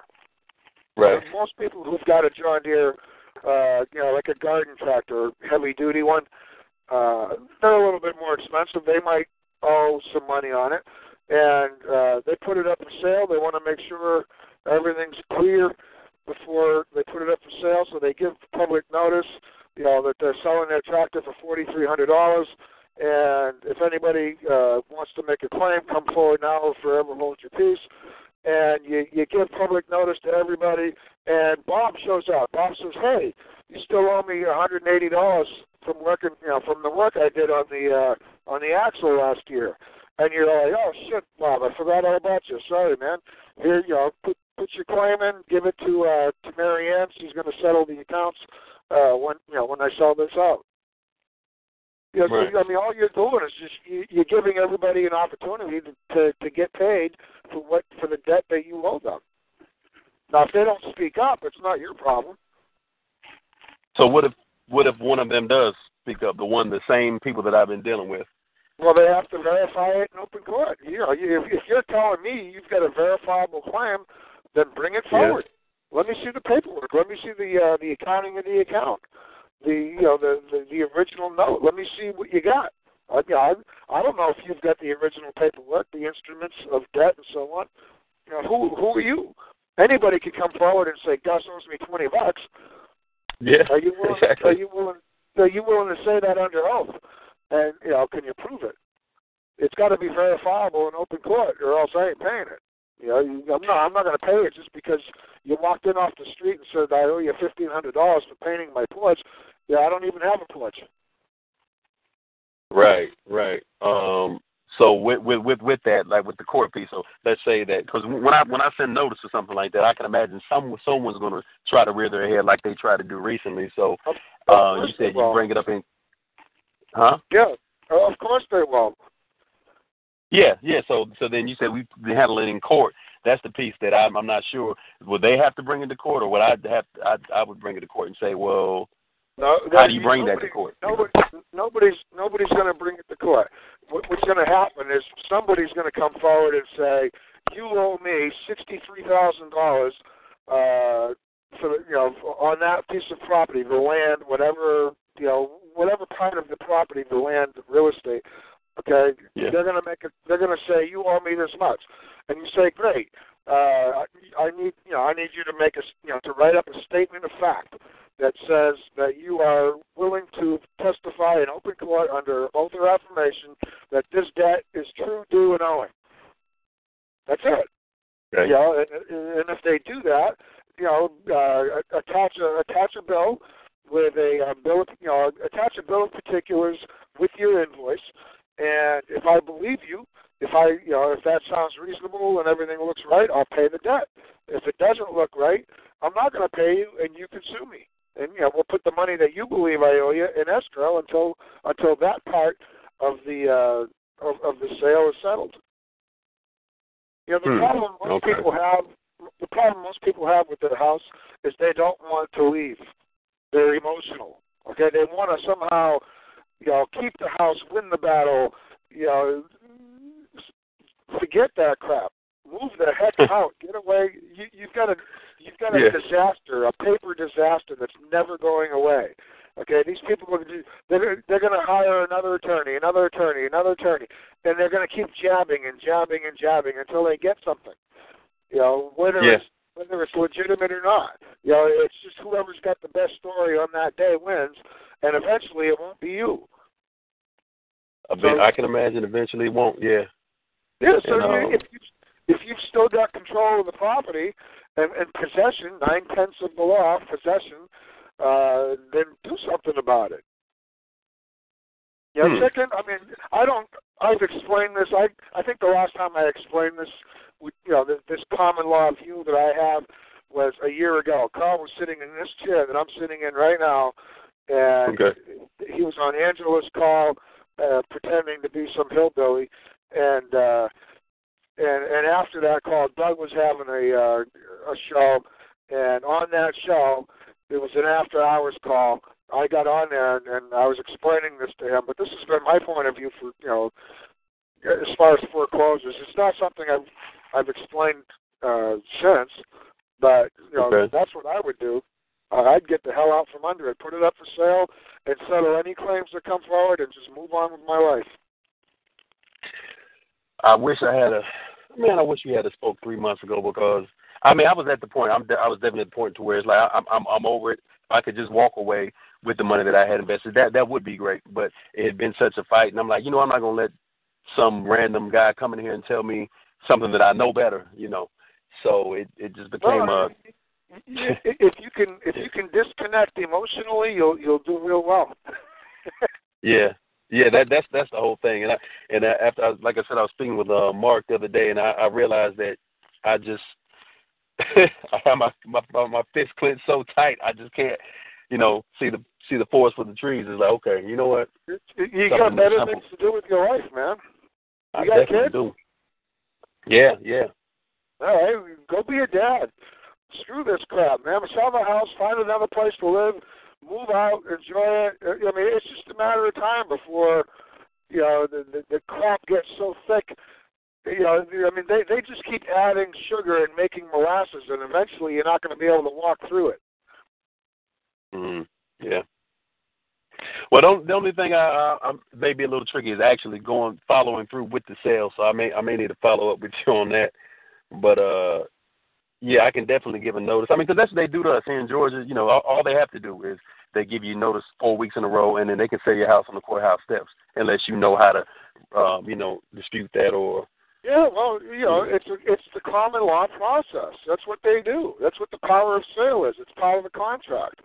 And, if they have a debt that they can prove is true, due, and owing, then, you're going to stay in honor and you're going to pay it. And if they don't, then they don't. I mean, you can have 100 people show up and say, hey, I did the roof on your house. You owe me $1,500, but only one of them actually did the work. You're not going to pay all 100 of them. No, exactly. Yeah. So you're just looking.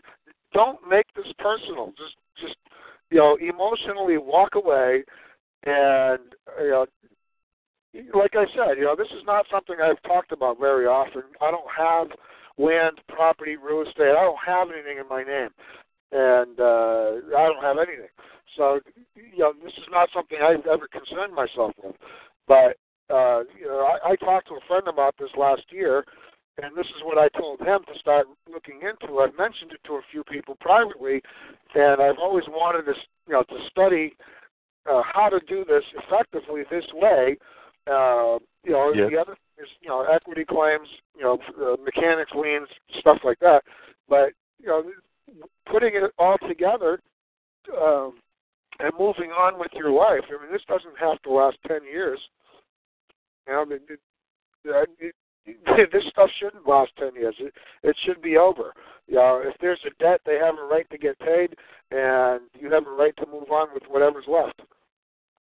Yeah, I think the point of the mechanics lien more so is because you're like, well, what? I guess a lot of people may be under the impression, like I was, that really, who could I sell it to?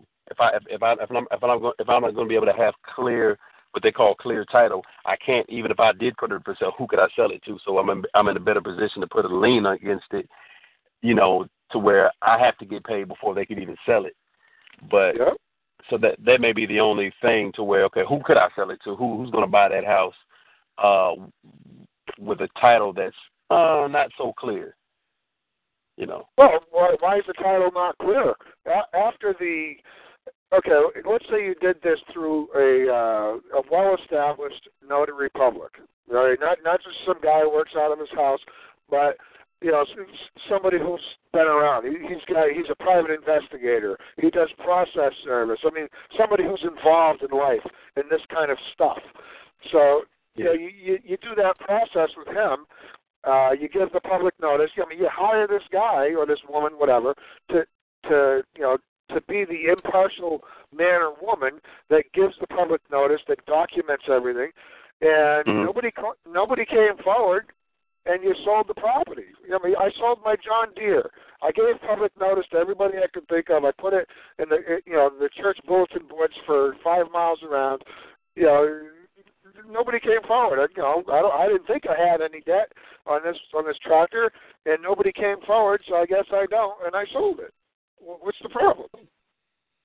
Yeah, you sell it at auction or for anything, right? Well, you might not even be that. Let's say Gus wants to buy your tractor, and you say, hey, I really don't need it anymore. I'll let you have it for $5,600, but I got to make sure I don't owe somebody some money on this. Let me just run a public notice on it. And so you run public notice, and you get, nobody makes a claim, and you say, hey, it's yours, man. Give me $5,600 and take it with you. That's it. It's just it seems like a very reasonable thing to do. If you've got some property that's worth a great value, that you would give public notice, because 8 or 10 years has gone by, and you might have forgotten somebody who's done some work. Yeah, I guess you're right, because the house is separate from the security interest. So if that, so I mean, it's still my house, still my property. So guess I could just sell it. If you look at your mortgage papers, somewhere in there it says that you have the right to sell the property, and that if you do, the entire amount owed will become due and owing at that time. Right. Whatever that may be.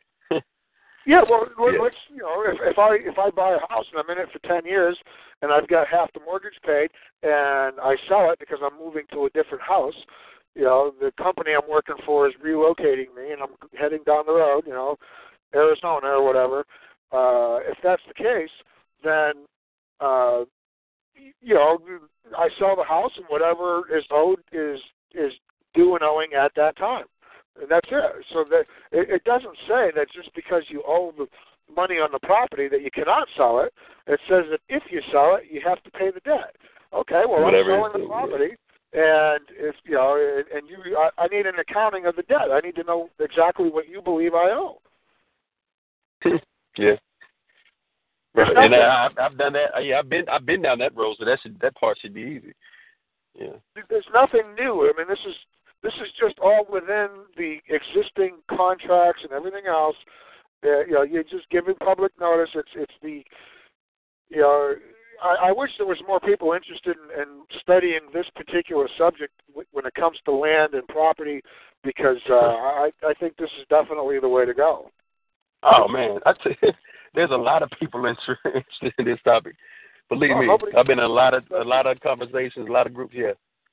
Yeah, well, they're all interested in fighting the bank and fighting, because they want to keep the property.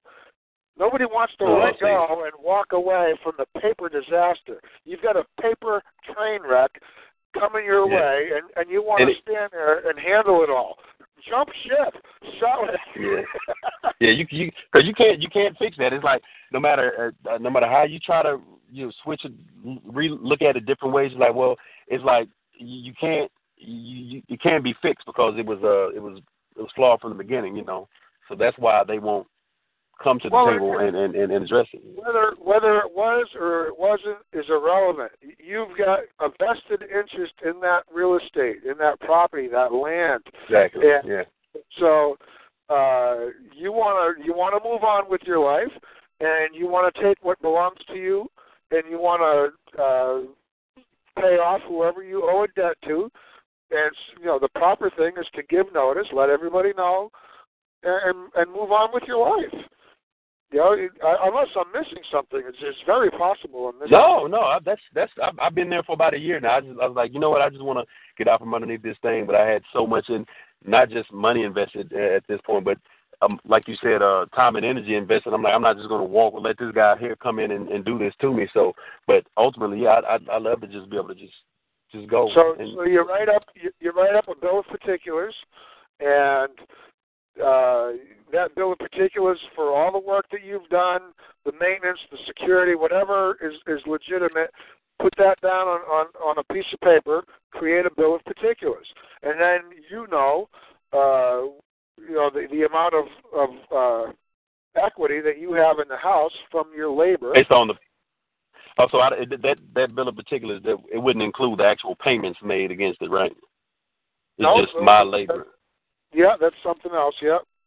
Okay, yeah. So the purpose of the equity lien, the bill of particulars is, you have a right to be compensated for your time and your labor. Right. So, so you haven't been compensated for that yet.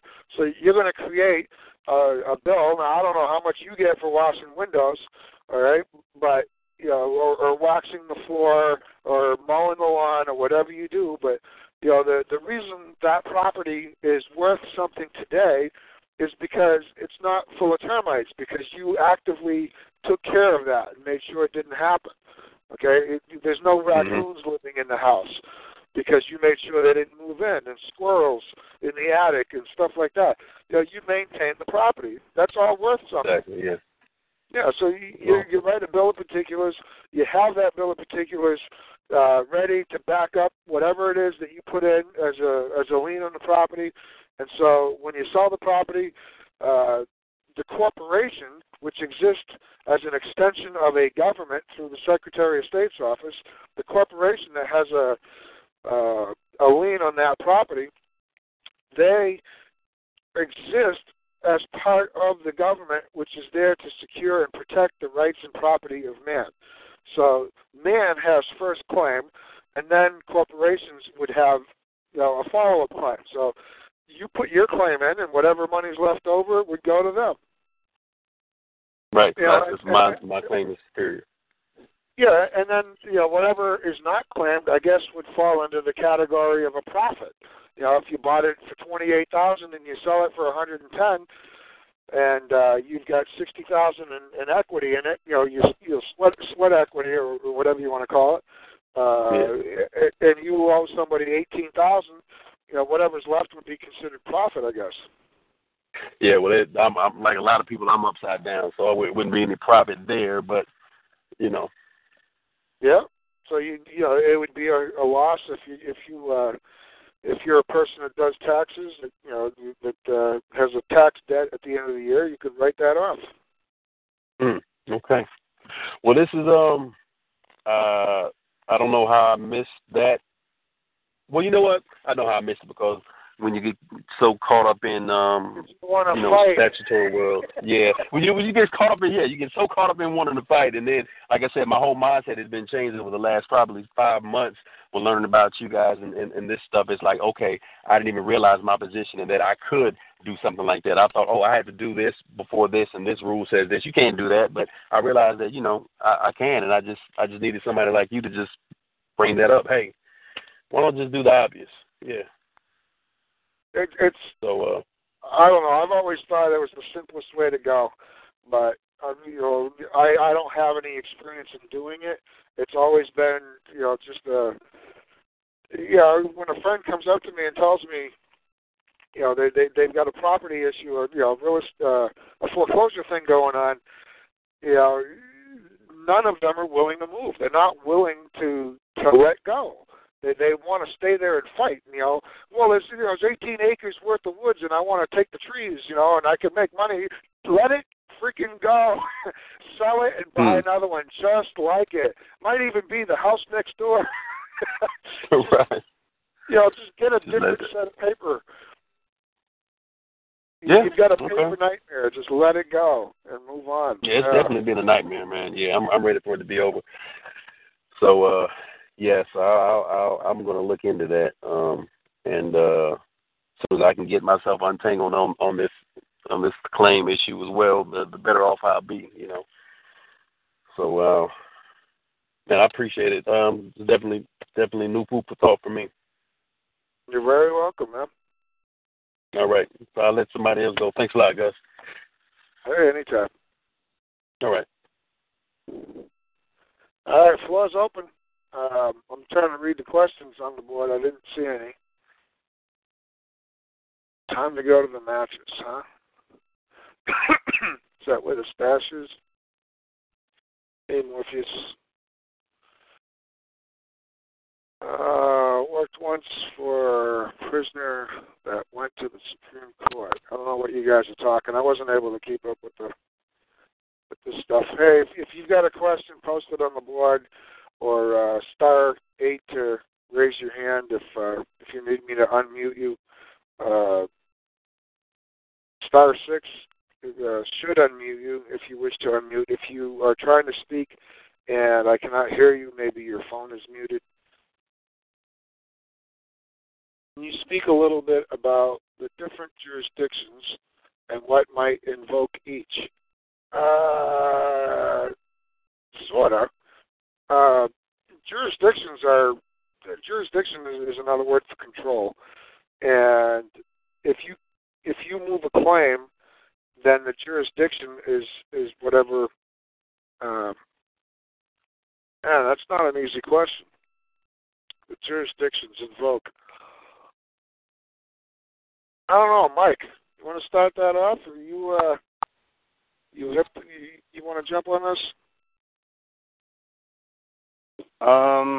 I would say that jurisdiction is established by the paperwork, the initial paperwork from the moving party. So if a prosecutor is moving a claim, he would prepare a complaint.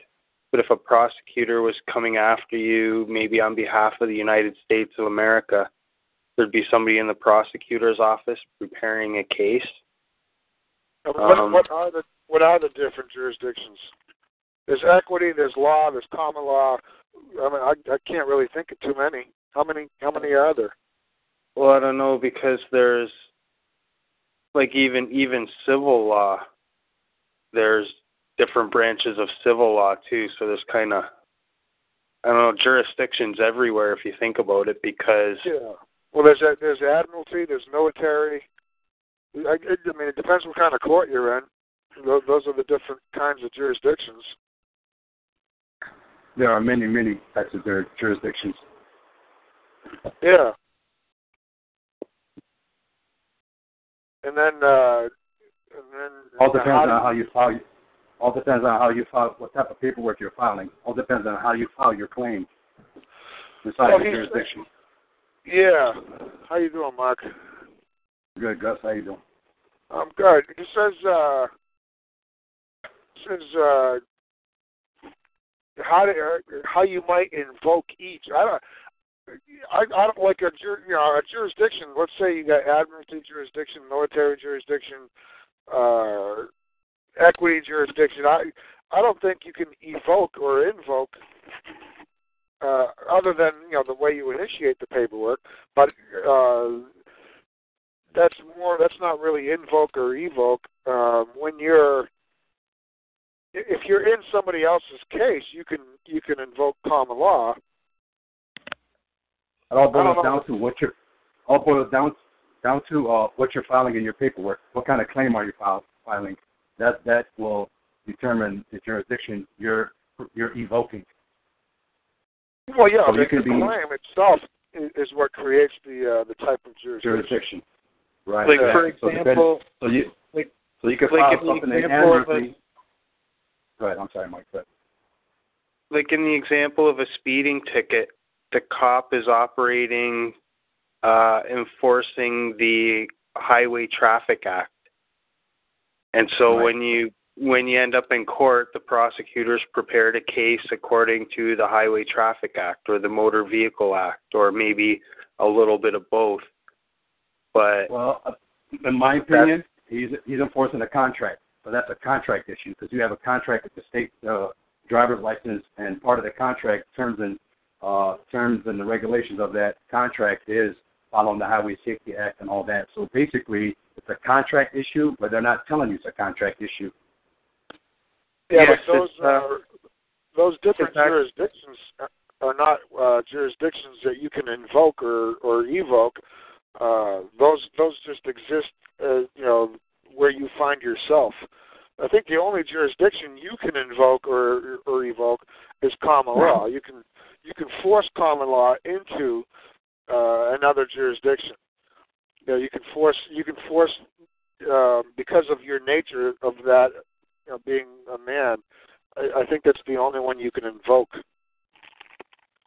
Well, it depends on what status I'm coming in. If I'm coming in as a man, yeah, I'm going to invoke a common law jurisdiction. But I can also come in as status as a person and not be in common law. I can move it under any kind of jurisdiction depending on what's in my claim.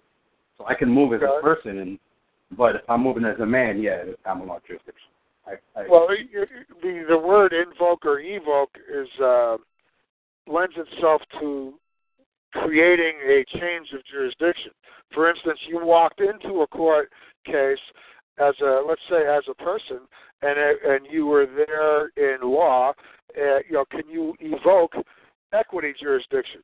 Can you as a person evoke equity jurisdiction? Or if you're I don't know, it's just the word evoke and the invoke right there kind of throws me off. Even without using the words evoke or invoke, it's all about what you put in your paperwork and your claim. So I mean, if you move in your capacity as a man, you're making a claim, and based on your claim, it's common law. So if you're moving in your capacity as a person, based on the claim as a person, is going to determine what jurisdiction you're moving it under, or that you come under. Another thing too, like if you've got a driver's license, and you went to the DMV or whatever and you signed for it, it's going to be presumed in court that you know exactly what you signed for, exactly what you asked for, and all the rules that come along with it. Yeah, it's a contract. You got into a contract. You just didn't read the fine print. That's all. They're not liable. It's not their fault. It's not their job to tell you, hey, here's what the fine print says. That's on you. So if you don't know the terms of the contract and how to move about that contract, it's not their fault. They're going to take advantage of you. But the thing is, though, it's not necessarily the contract. It's the presumption that you're operating under that contract, which is a little bit different. It's an implied contract, right? It's not even necessarily an implied contract. It's the presumption that you're operating under it at the time. Right. And the thing is, once you sign and you apply, you submit for that permit, for that license, yeah, you just bound yourself to the terms and conditions of that contract. So now your person that you signed under that contract with now falls under their jurisdiction. Only when they're operating under that license, though. Absolutely, correct. Yes. And if you don't have a driver's license, they're still going to presume that you ought to have had one. So they're still going to move under the same rules and the same law. Well, until rebutted, or I shouldn't use the word rebutted, until proven otherwise. So you're going to come in with your claim. That's when the claim process comes in. Until so you just give a notice. Well, you just you do it through notices. You let them know, hey, I'm over here in this jurisdiction. And then if now we just broke their presumption. So now they need to act accordingly, or they're going to cause you harm, and you're going to seek fair and just compensation.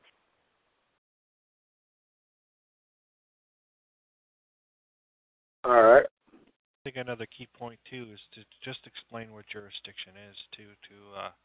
Obviously the guy who asked that really broad question, maybe an understanding of what jurisdiction actually is, because there's a lot of people saying no jurisdiction or claiming jurisdiction. They don't really know what it means. I can barely hear you, Terry. Yeah, sorry, I'm having issues again with this damn thing. I can hear you fine now. Yeah, just gotta. I know I have to keep my mic right up against my lips. I almost it's kind of irritating. But yeah, so that's it for jurisdictions. Any other questions? This is Aquila. How are you? I'm good. How are you, Aquila? Yes, the only jurisdiction I'm under is God and my own. Good. Well, you could voluntarily put yourself into servitude too, because you're a man and you have that capacity. Oh, it's a contract. Right. I can go and be subservient to a company for a wage, but that's my choice. I have that. Yep. I have that liberty to do so.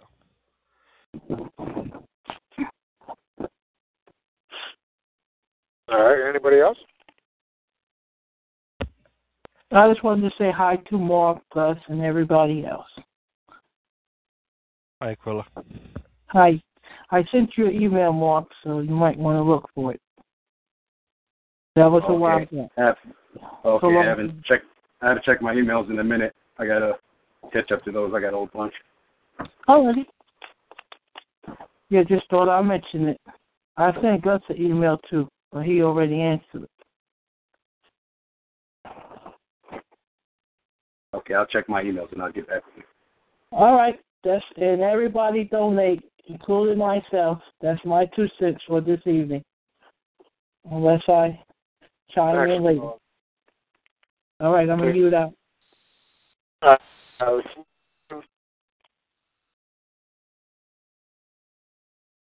Or already.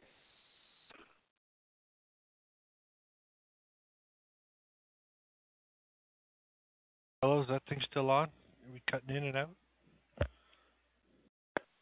I'm here. What's that?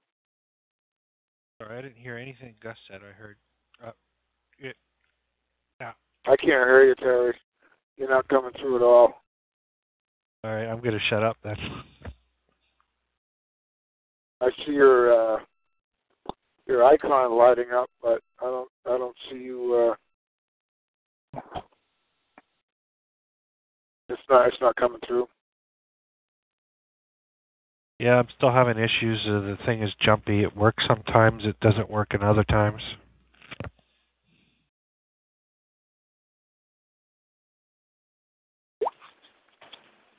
Hey, Gus.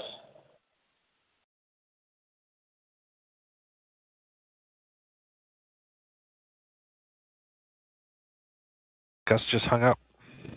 Is it over? No, I probably got cut off, maybe. Okay. Go ahead and ask your question. Well, no, I was just saying hi, and thanks to Gus for helping out our fellow man. I gotta go. You guys have a good one. Thanks, Mark. Glad to hear from you. Yeah, nice to meet you guys. Godspeed. Speed.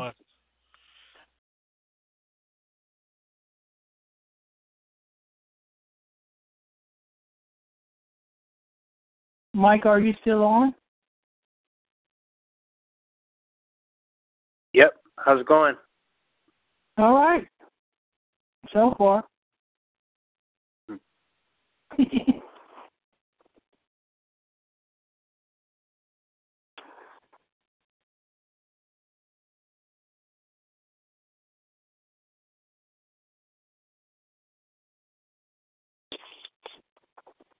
So, who's all here? Me. Just Mike?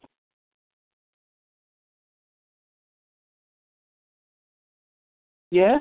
Yes. Quite a few people on the call. Oh, okay. They're just not speaking. Okay. Somehow Gus got hung up on, I guess. I said I'd be right back. All right. It's already back.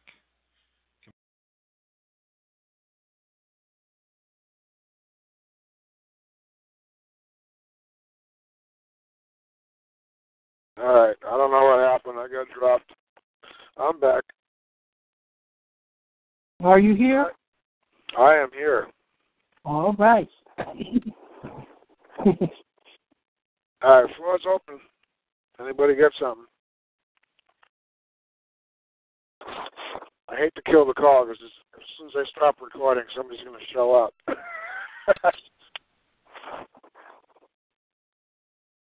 Hey, Gus, this is Ron.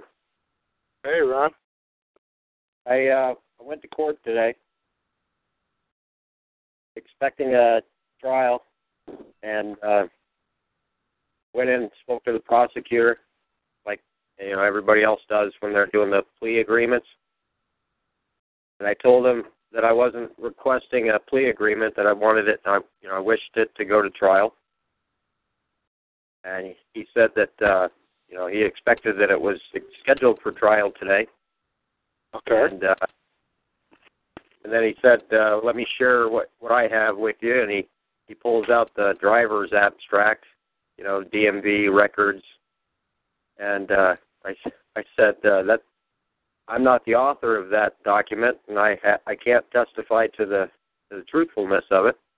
And his jaw dropped, and he says, well, maybe we'll have to reschedule this till I can get a certified copy and proof of court notices and everything. So I go back into the courtroom, and the judge says, well, I'm waiting. While I'm waiting on the prosecution, I'm going to take a break. He steps down, goes back in his chambers. And then the prosecutor comes in and says, well, why don't we just postpone this off till, or adjourn this? And I said, I don't have any objections. Do as you wish, whatever you need. And so he says, that's it, you can go. And I said, well, is there some, I'd like something on the record or, documentation that I showed up and I'm not going to get a, failure to appear bench warrant or something issued later. So the clerk of the court came back and started the recording, and the prosecution basically said that we were adjourning it to this date, and I said that I had no objections to it, and then stopped the recording. It seemed odd to me that there was no judge on the bench, and I don't know the definition of pressing the record or whatnot, but it seemed like the judge should have been witness. But the court clerk was there. Yeah, you were there for trial today? Yeah. And why, if the prosecutor wasn't ready to go to trial and you were there for trial, that's not your problem. Well, no, and also the man acting as cop wasn't present. Hey, all the more reason to have trial today. Yeah, exactly. I gave them the time. He said he wanted an adjournment. He wasn't prepared with the proper paperwork and notarized. So I said I had no objection. If you wanted more time, go ahead. Where was his witness? How come his witness wasn't there? Well, that's the funny thing, because the second that we stopped the recording and I put my hand on the door to leave the courtroom, guess who was standing on the other side of the door? The cop was sitting there waiting to come into the courtroom as soon as I left. Uh-huh. Yeah. So the prosecutor's aware, and I'm sure he saw the documents that I had, I want to say filed, but I sent to the court, and they sent me back stamped received. I know, I'm sure there's a difference between received and filed, but. Okay. But I just wanted to share that with everybody, Cool. Yeah, that's strange. Not sure what's going through his mind. So how much time did he want to postpone it for? Next month, 27th. So you got, did they print up a notice for you to take home?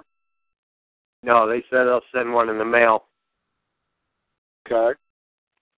And what, did you have, were you ordered to appear today? Ordered to show up? Yes. It was not an order. It was more of a notification that the court was scheduled, or this matter was scheduled. Okay.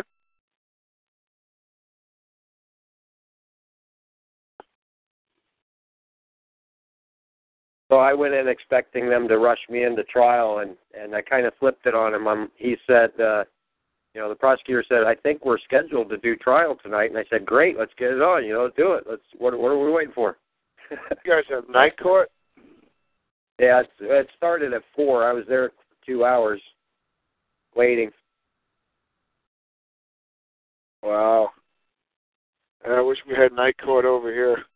I hate mornings. Yeah. I actually got to get a job done this morning, before going to court. Yeah, exactly. You don't have to lose a day if you're working. That's cool. Hey, I just got remember that company that towed my car? I finally got a check for my car in the mail. That's nice. Yeah, that was almost a month ago. Yeah. I was just about to write them a letter asking them if they'd forgotten about me, and the check came in, so that's cool. Thanks again for that, for giving me a ride home. Yeah, no problem. That was great. I went through that tunnel again when I went down to pick up that other one in Philadelphia. It's a neat tunnel. And you recorded it? I did, actually. Cool. I recorded from the entrance to the end, all the way through. Did you want me to send it to you? Yeah, throw it on Skype. Jen find that interesting. All right, I'll dig it out of my phone. I'll send it over. That's why I recorded it. So, yeah, I seen the tunnel coming up, and I started the video. I'll send it over. Cool. Yeah. All right. Let's see. You guys, if you have any questions, Ron, if you got something else, just keep going. I'm just looking for questions or anybody's got their hand up. I just wanted to mention that, I suffered like anxiety going into court every time. Yeah. And the more you learn, the more of the game it is, and the more steps that you understand, process you understand, the less anxiety that you go through. It gets, the things that happen, even though they're not expected, they can be, interesting. So it's not, whereas before I would have a heart attack and just say yes and plea bargain and whatever, just get me out of here. Now I'm sitting around watching every other case and listening to, it's funny to listen to the judge. The judge is, goes through his whole spiel. He's like, you weren't coerced and you understand that you're giving up all your rights, and, the prosecution has to bring their evidence forward, and everybody's like, yeah, I don't care. Just, yeah, there's nothing better than going into court and watching a whole day full of show cause hearings. Yeah. Yeah, one after the other. Most people just get dragged right through, have no idea what just hit them. But every now and then you find, you run across somebody who's been through the ringer a few times, and he's got something to say, and he says it well. Yeah. Well, it's like I made a statement to the security guard that was there. He said, he pointed to the prosecutor's office. He's like, you can go talk to the prosecutor if you. I'm like, I'm not gonna do a plea deal. I don't agree with lying and saying I did something to modify it to a lesser charge. I did what I did. Now, somebody's got to prove that I did wrong. It didn't mean anything to anybody else, but it just. Yep. I've always had a problem with that before, even before Carl Lentz. It was like, you're lying, saying you did something else so that you don't get punished as bad. Yeah, but it's a contract, that says you agree to certain things and they agree to certain things, and it's entirely separate from the incident, from the claim and everything else. I mean, at best, it's extortion. It's just they're offering you, they're threatening you, and then they back off and they say, well, why don't we make an agreement? It's never set well with me. I know that. Never, ever. It's just. Yeah, the prosecutor is going through. Well, I'll probably just dismiss this charge, and I'll probably dismiss that charge. And I said, well, I wasn't acting in the capacity of a driver at the time, so none of these charges applied. And well, what if there's a harm that's been done? If I have breached the peace, if I've caused harm to society, then what right do you have to dismiss anything? Yeah. I want to be held accountable for everything I did. Let's go.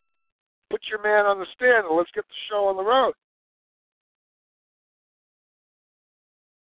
Yeah, and on the other hand of that, though, if I go in asking for an adjournment or more time because I'm not prepared and I don't want to be rushed to judgment, I felt it was similar. He was asking for an adjournment so he could prepare his paperwork and whatnot.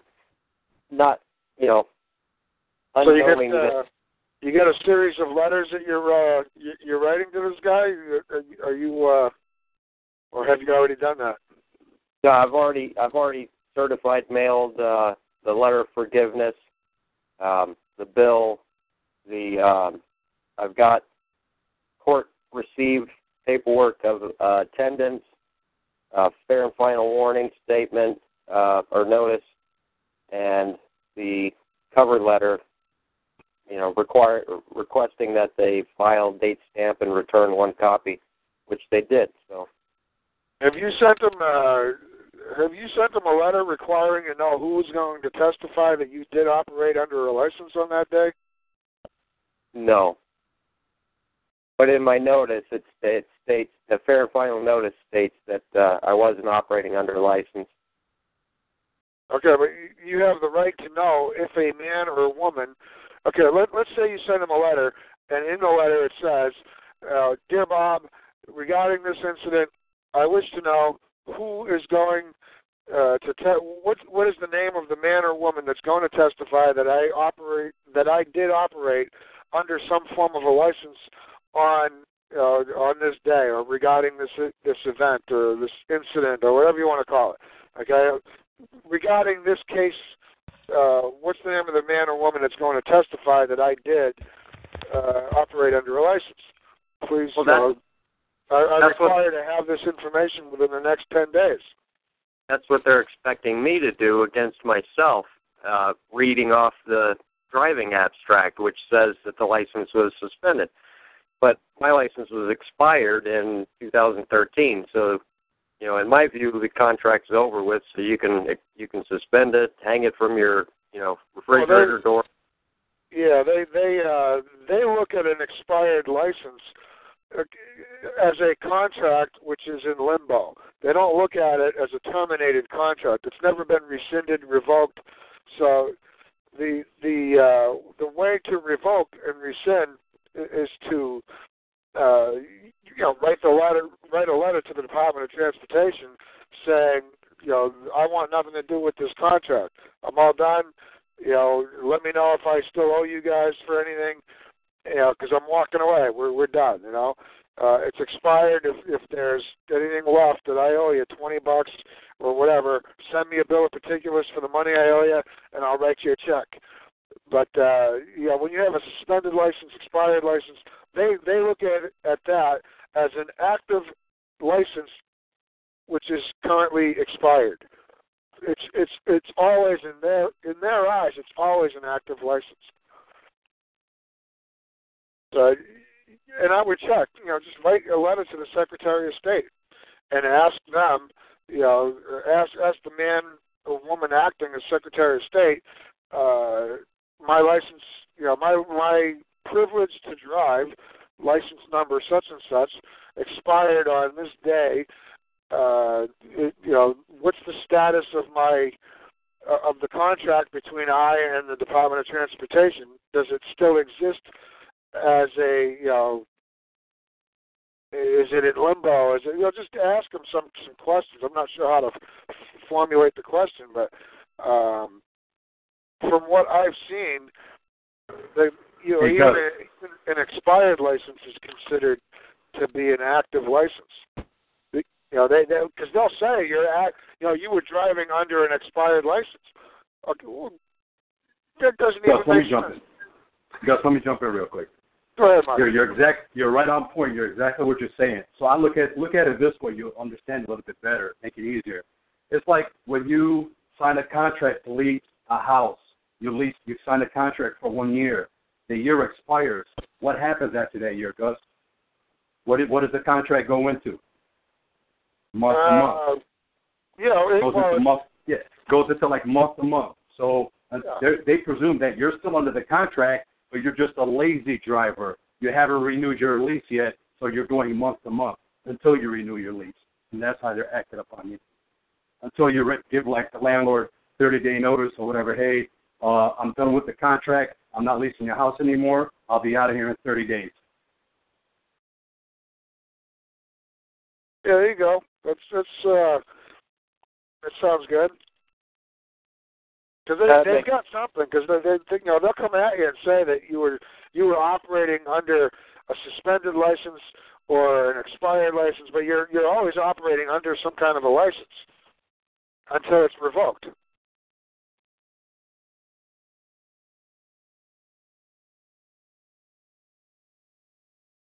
So then it would be, the man acting as a cop versus my word saying I wasn't operating under license. And if he doesn't have any evidence. Well, no, the man acting as a cop is only there to testify to the facts that he saw. He's only a witness to the event. He's not. He has no proof that you were operating as a doctor or as a dentist or as a driver or as anything else. He's got no evidence that you are operating under any license. He assumes there's a presumption that you were operating under a license, and if you did, then you don't have the right under that license to stick your left hand out the window to make a right turn. Whatever rules they create under that license. But if you're not operating under that license, then you're just a man without latches, okay? Just a man, meaning there's nothing attached, and you're free to, whatever, drive backwards or use your property in reverse. All he's doing is he's enforcing the contract. He's a policy enforcer, police officer. So he's enforcing a policy. He's just saying that, hey, you did something against you violated this contract, part of the terms of the contract, and he's here to give you a ticket. He doesn't know anything about anything else. That's right.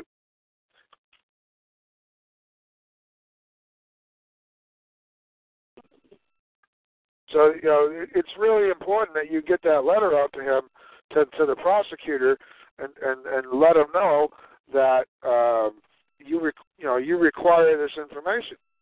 You don't believe that any man's going to come forward and testify that you operated under any kind of a contract, and if he believes to the contrary, then you require to know the name of that man or woman that is going to testify that you operated under a contract. Okay, so there's, what are the elements they have to prove? All right, they have to prove that there is a contract. Then they have to prove you were operating under the contract. Then the cop, the man acting as an officer, policy enforcer, whatever you want to call him, then his testimony comes into play, and which is in regard to a breach of that contract. But they have to prove there is a contract and that you were operating under it before they can even talk about the breach. I think that's why the driving abstract report was so significant, was because I'm sure he planned to have me read it off and testify against myself, saying that the license was expired and suspended and all that. Yeah, he wanted you to accept it at face value, that it was that license was valid, that's a contract you had agreed to.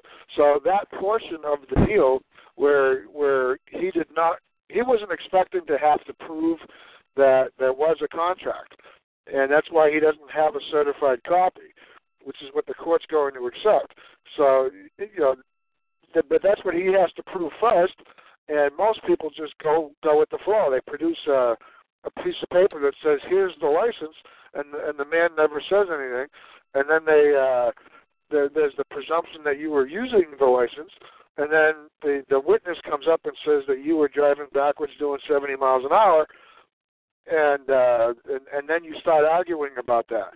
And it's very important that when you're talking about their stuff, when you're in their paperwork, in their case, that you don't argue the facts of the case. You don't tell your side of the story, because if you're arguing, no, I was doing 35, I wasn't doing 42. Well, now you've just created, you've just admitted that the court has jurisdiction to make a determination whether or not you were doing 38 or 42 or 65. And so you can't argue your side of the story and expect to challenge jurisdiction. You can't do both. You have to start right at the beginning. I'm a man without representation, without representation, without title. I'm not the defendant, all that stuff. And I'm only before this court as that man to let the court know I don't understand legalese. I don't understand the customs of the legal society, and I have no idea what you guys are talking about. So now they have to prove that there is a contract, that you were operating under the contract, and whatever there might be an element that I'm missing, but there's at least those two before they can talk about whether or not you breached that contract. Now, you're right on point, Gus. They have to first establish that there is a contract. If there is no contract, they can't go past first base. They can't play the game. If they can't if they can't come up to home plate and get the bat ready, they can't even move forward. And that is, they have to prove that there is a contract. And then, second base is, and now, since we proved that and we have jurisdiction, now you violated this contract. Here's what you did. So, yeah, they can't get past, first they got to get past that.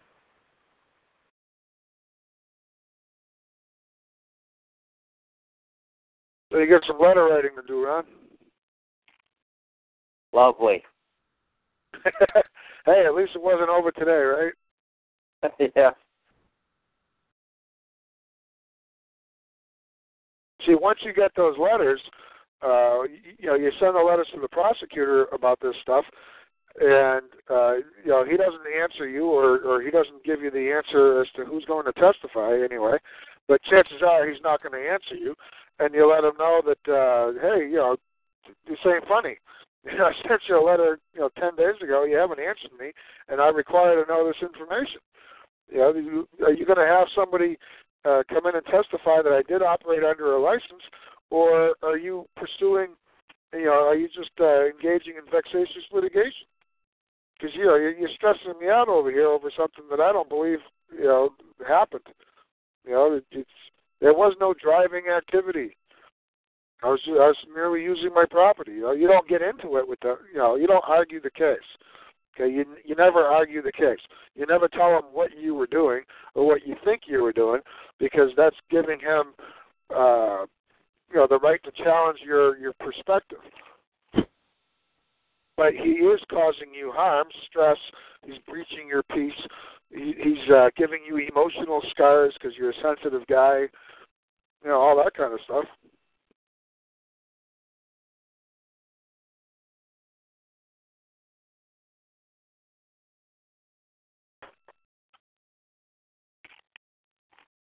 I think I covered most of that in the notice of appearance and the notice of parent final notice. Okay. But the point that you brought up regarding the witness and bringing in evidence, the fact that I was operating under a license, or that a license exists,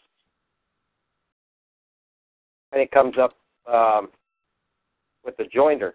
I'm saying there's no joinder between the parties. There's no law between the parties. I don't have a contract with the cop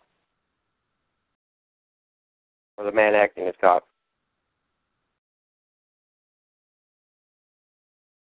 Well, it's not about whether you have a contract with the cop. They could use somebody else. They could call me up and say, "What did you see?" And I said, "I saw that man using that car to knock over a tree," and that's it. If that's a statute that if there's a statute that says that's a breach of a contract, I'm not witnessing, I'm not testifying that there is a contract. I'm testifying I saw that man push that tree over or pull the stump out of the ground with that pickup truck, whatever it is. I saw. I'm just a witness to an event, to something happening.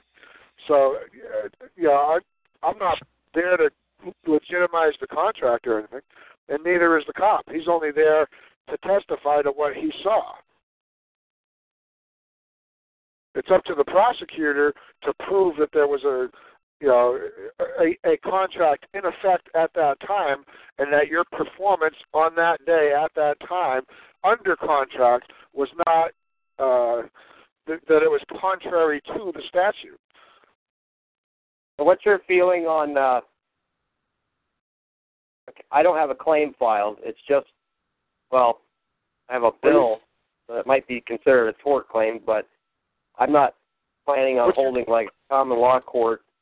I'm just going in there for my time and labor following his orders. That's good, but that's the cop. Yeah. Okay. So I'm fully in their court. Well, no, that bill has nothing to do with the prosecutor or the case. That's a man-to-man. That's between you and that man. Well, the last case in Jefferson Township, I sent a bill to the officer, and the prosecution recused himself off the case and transferred it out of township because of a tort, because it was considered a tort claim. And when I talked to Carl said that bill was a claim, which is why, prosecution didn't want to touch it. Yeah, but it wasn't like a common law claim. You were claiming a debt. Right.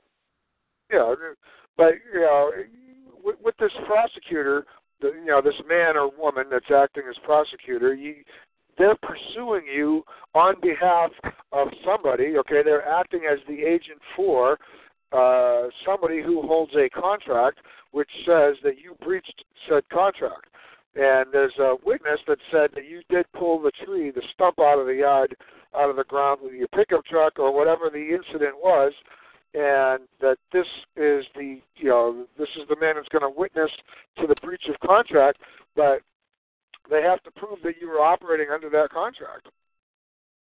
Have you ever heard the example I've been given regarding the doctor and the veterinarian and the dog and the porcupine? Yeah, that's a good one. Yeah, I should probably give it again because I don't know if there might be people who haven't heard it. You got a doctor and his dog comes home and he just got a face full of porcupine quills. So the doctor's pulling the quills out of the dog's face, and his next door neighbor, a veterinarian, says, "Hey man, you're operating under a license. You're breaching the contract. You're not supposed to be doing that at your home. You got to do that in the office, in the building. There's some kind of a breach of contract there, or you're operating without a license, whatever." He makes a claim. Well, the regular doctor, a brain surgeon, whatever, he doesn't have a contract with the state to work on a dog. He's got no license whatsoever. He's only there taking care of his property. He's got nothing to do with any contract. And in that same regard, just because there's a witness, whether it be a cop or just a regular, just another man, a bystander, just because there's a witness doesn't mean that you were operating under that contract.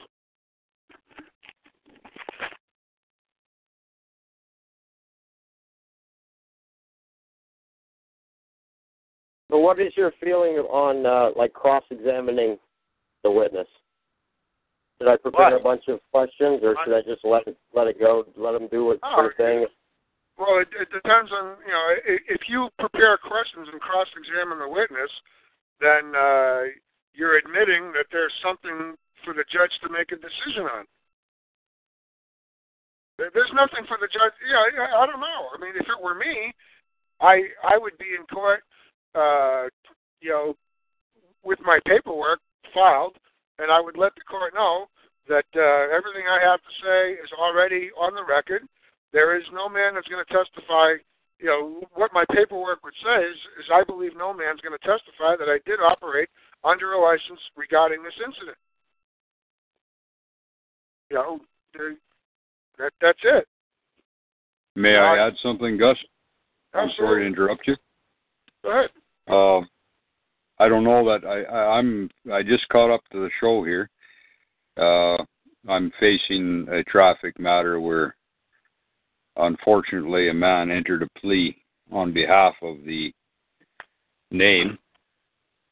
But in any event, my tactic, I believe, what I'm going to try to do here, on advice that is graciously accepted by another, is, first of all, like you were saying, provide the contract. And I don't know how specific I want to get into that contract. They'll provide a contract from whatever. In my case, there was no valid driver's license at all, so there's no friggin' contract in my mind. But prove that I breached the contract, and jeepers, now my mind's blank. It's been a terribly stressful, long day. Well, you're on the right track. If you've never gotten a driver's license ever, then there's never been a contract. So that's the first thing they have to prove. Prove there is a God. Dear Bob, greetings. I'm writing to you to let you know that there's a misunderstanding and that I don't believe any man or woman is going to testify that there exists a contract or that I was operating under any contract or that I breached the contract. I wonder though if a guy starts saying that, if a guy is not introducing a controversy. Just bear with me for a moment, please. Just in the sense that I would say I believe that there is no contract. I would say, writing to the prosecutor, produce me the that's where I was going. Full disclosure. I understand that most folks don't get full disclosure. Well, by golly, I got a surprise visit out here in my neck of the woods, literally, which was a message saying that we know where you are. Plus, here, full disclosure, according to whatever they believe full disclosure is, which first of all, I don't understand freaking legalese, but nor do I see a contract there. So that was my point. Was provide the contract, and if they provide full disclosure, in their mind, full disclosure, the cop statement, the ticket, yada yada yada. I was wondering if anybody's thoughts on full disclosure being not actually full disclosure, where a fellow like myself might say, I require you to provide the contract where I was operating under as part of full disclosure. Yeah, but when you're talking about full disclosure has got to do with the contents of the contract. Okay. What you're doing is you're asking them to send you the rules of Monopoly, but you're not playing Monopoly. You just want them to send you a copy of the rules. Yeah. Send me the contract. That's it. Send me the contract. I don't care about anything else. I don't have no clue what full disclosure even means. Well, and that's another point. Yep. No, it's definitely not something I would approach. What do you mean there, Gus? Can you please explain a little bit? Let's use a different example. All right, I take you to court and say, I gave Bob $1,500 to paint my porch. Bob did not paint my porch, and I gave him the money, and he did not paint my porch, and I want my money back. That kind of thing. And you show up and you say, you got the wrong guy. I have no idea what you're talking about. You and I have never met. There is no contract. Go away. And, that's it. Where's the contract? You got the wrong guy. I don't know who you're looking for, but it ain't me. If you send me some kind of a story in Chinese, I'm going to have no idea what the story says. There's no way I can tell if it's the whole story or not. I might not even respond to it, or I might write back and say, I know smoke of the Chinese. Like, I have no clue what you're saying. So in essence, I get what you're saying. The reality of my particular situation is, at some point in time, I, depending on my actions, I guess, and the actions of others who may or may not honor what I'm saying or writing, may, put a bullet in my puppy's head and throw him in the cage. So basically, what I'm saying, what I'm understanding from you there, Mike, is never mind the term full disclosure, which is something that I agree with. I don't really know what the heck that means. But basically, produce the freaking contract. Yeah, it depends on what the situation is, how far you're into it. But one of your questions could be, "Greetings, Bob. Do you believe I operated under a contract?" But see, anytime you've got a driving issue, I think the first thing people should think of is that they were not operating under a license at the time. And that's one of the first things they got to deal with, because it's all the presumption of a contract. They're not pretending that you've caused any harm, loss, or injury. They're presuming the contract. You're a defendant in a contract dispute. So the first thing you want to do is make it very clear, not to the cop on the side of the road. You don't need to get your window broken and get tased, but right away by letter. First letter should probably be to the cop, that the man acting as cop that gave you the ticket. Send the ticket back and say, I believe this was issued in error. I was not operating under a license at the time. Whatever. You could go on and say I was a man going from point A to point B in my property type thing. And then I would probably send that man acting as cop a letter saying, "I apologize if I offended you. It was not my intent. Please forgive me. Kindly send me a bill for any harm, loss, or injury so I can compensate you as soon as I can."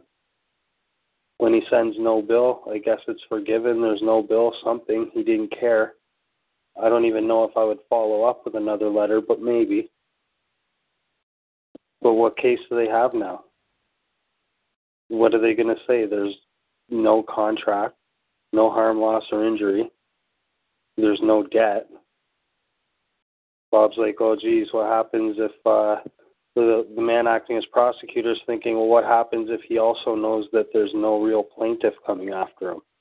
What if he realizes that he already got rid of the witness and everything?" A prosecutor's in a tough position right now because you sent 2 man-to-man letters to your brother in private. Destroyed the whole case. All presumption, jurisdiction, contract, everything. Yeah, I must be missing something, or somebody's not paying attention or acting in dishonor, perhaps, as although I did not send a letter to the cop, I sent a notice to it was a notice, unfortunately, but to his boss, who ignored. I don't know that he ignored. He did not respond honorably. Well, see, here's another thing, too. I don't know what your notice said, but if you just said, "Greetings, Bob, your boy Dougie was a bad boy," okay. What he's going to crumple it up, throw it in the garbage, maybe put it in a file folder somewhere, but he's got no obligation to respond now. You didn't require him to answer any questions. You didn't ask him to provide you with any documents, or you didn't say, there's no reason for him to get back to you. If I say, "Hey, the sky's blue," you're not obligated to answer that, right? I agree. So sometimes when people don't get responses, they got to look at how they wrote their letter. Realize if they actually deserved a response.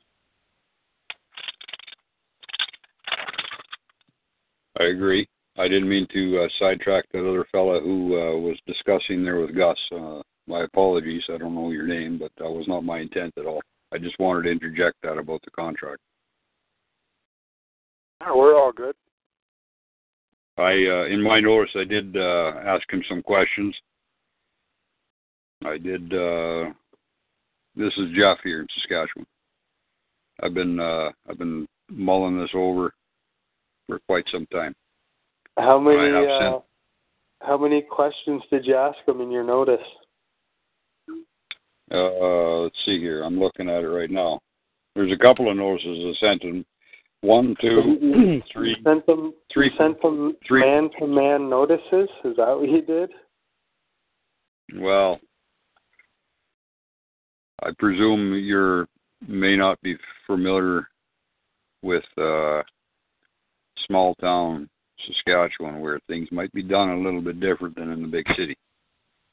No disrespect at all, but yeah, I sent them three questions within my notice, which was a 1-page letter, basically.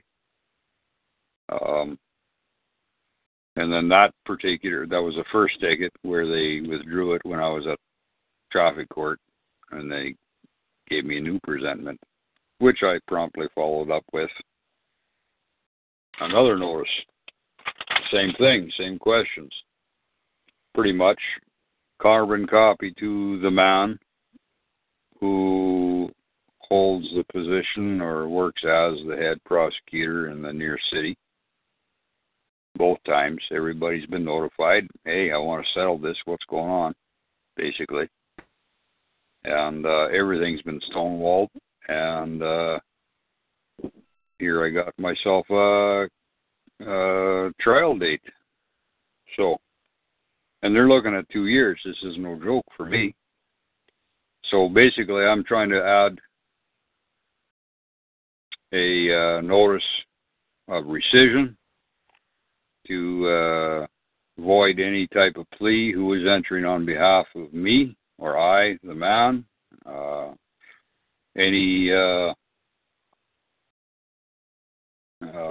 scribbled it down here somewhere. I apologize, and please forgive me if anything I've said or not said.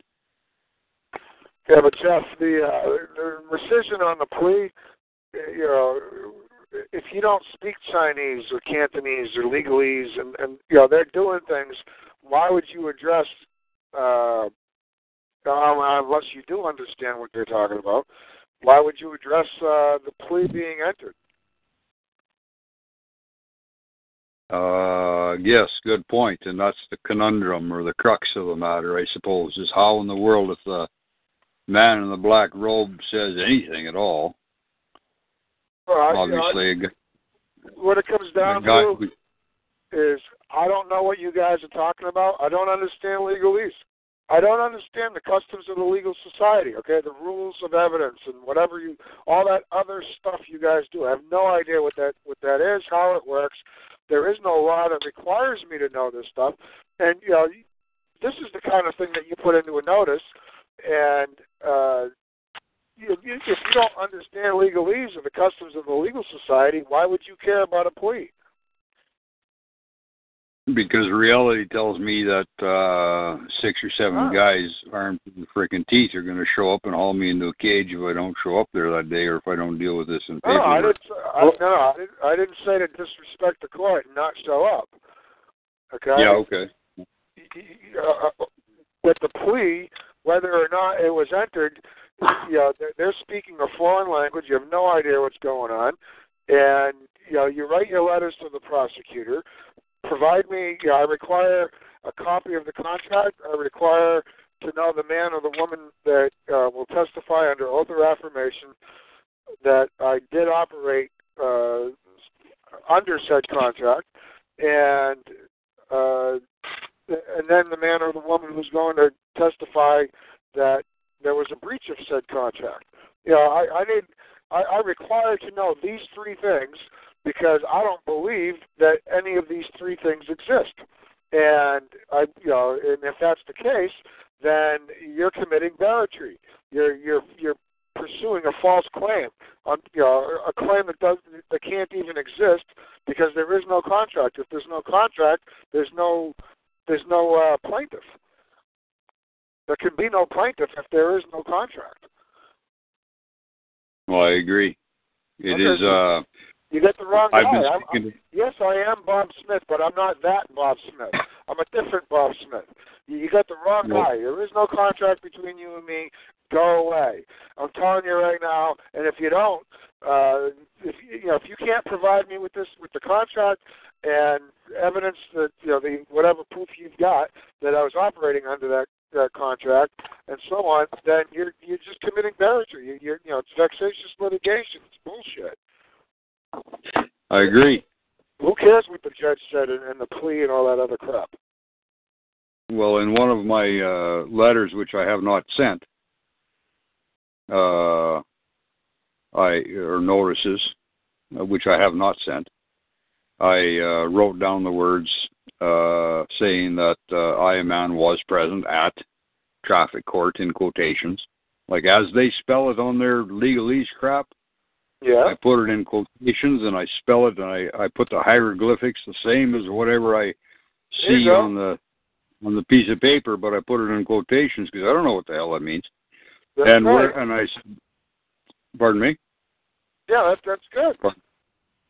And then I said, where a man, comma, Morris Banyek, may have entered a plea, in quotation marks, as exactly as I see it on the paper, on behalf of the name, and then in all quotation marks, my all capitalized name. Okay, exactly as I saw it on paper. I don't know what the hell it means. Okay, but if you don't know what it means, if you don't understand what's going on, you sure act like you do. And that's the problem with addressing this stuff. Well, and that's the tough thing, is to try to get across to them that I don't understand exactly what you mean, but trying to communicate with the guy. It is as if we are in Babylon again, basically, from the Bible, where everybody's talking a different frickin' language and nobody's knowing what everybody. Like, what's his name there in BC? He says, I can't remember the fellow's name. Alan, I think. Yeah. You tell me what I said, and I'll tell you what I meant. I like that. There you go. Yeah. See, going back to what you just said about Babel in the Bible.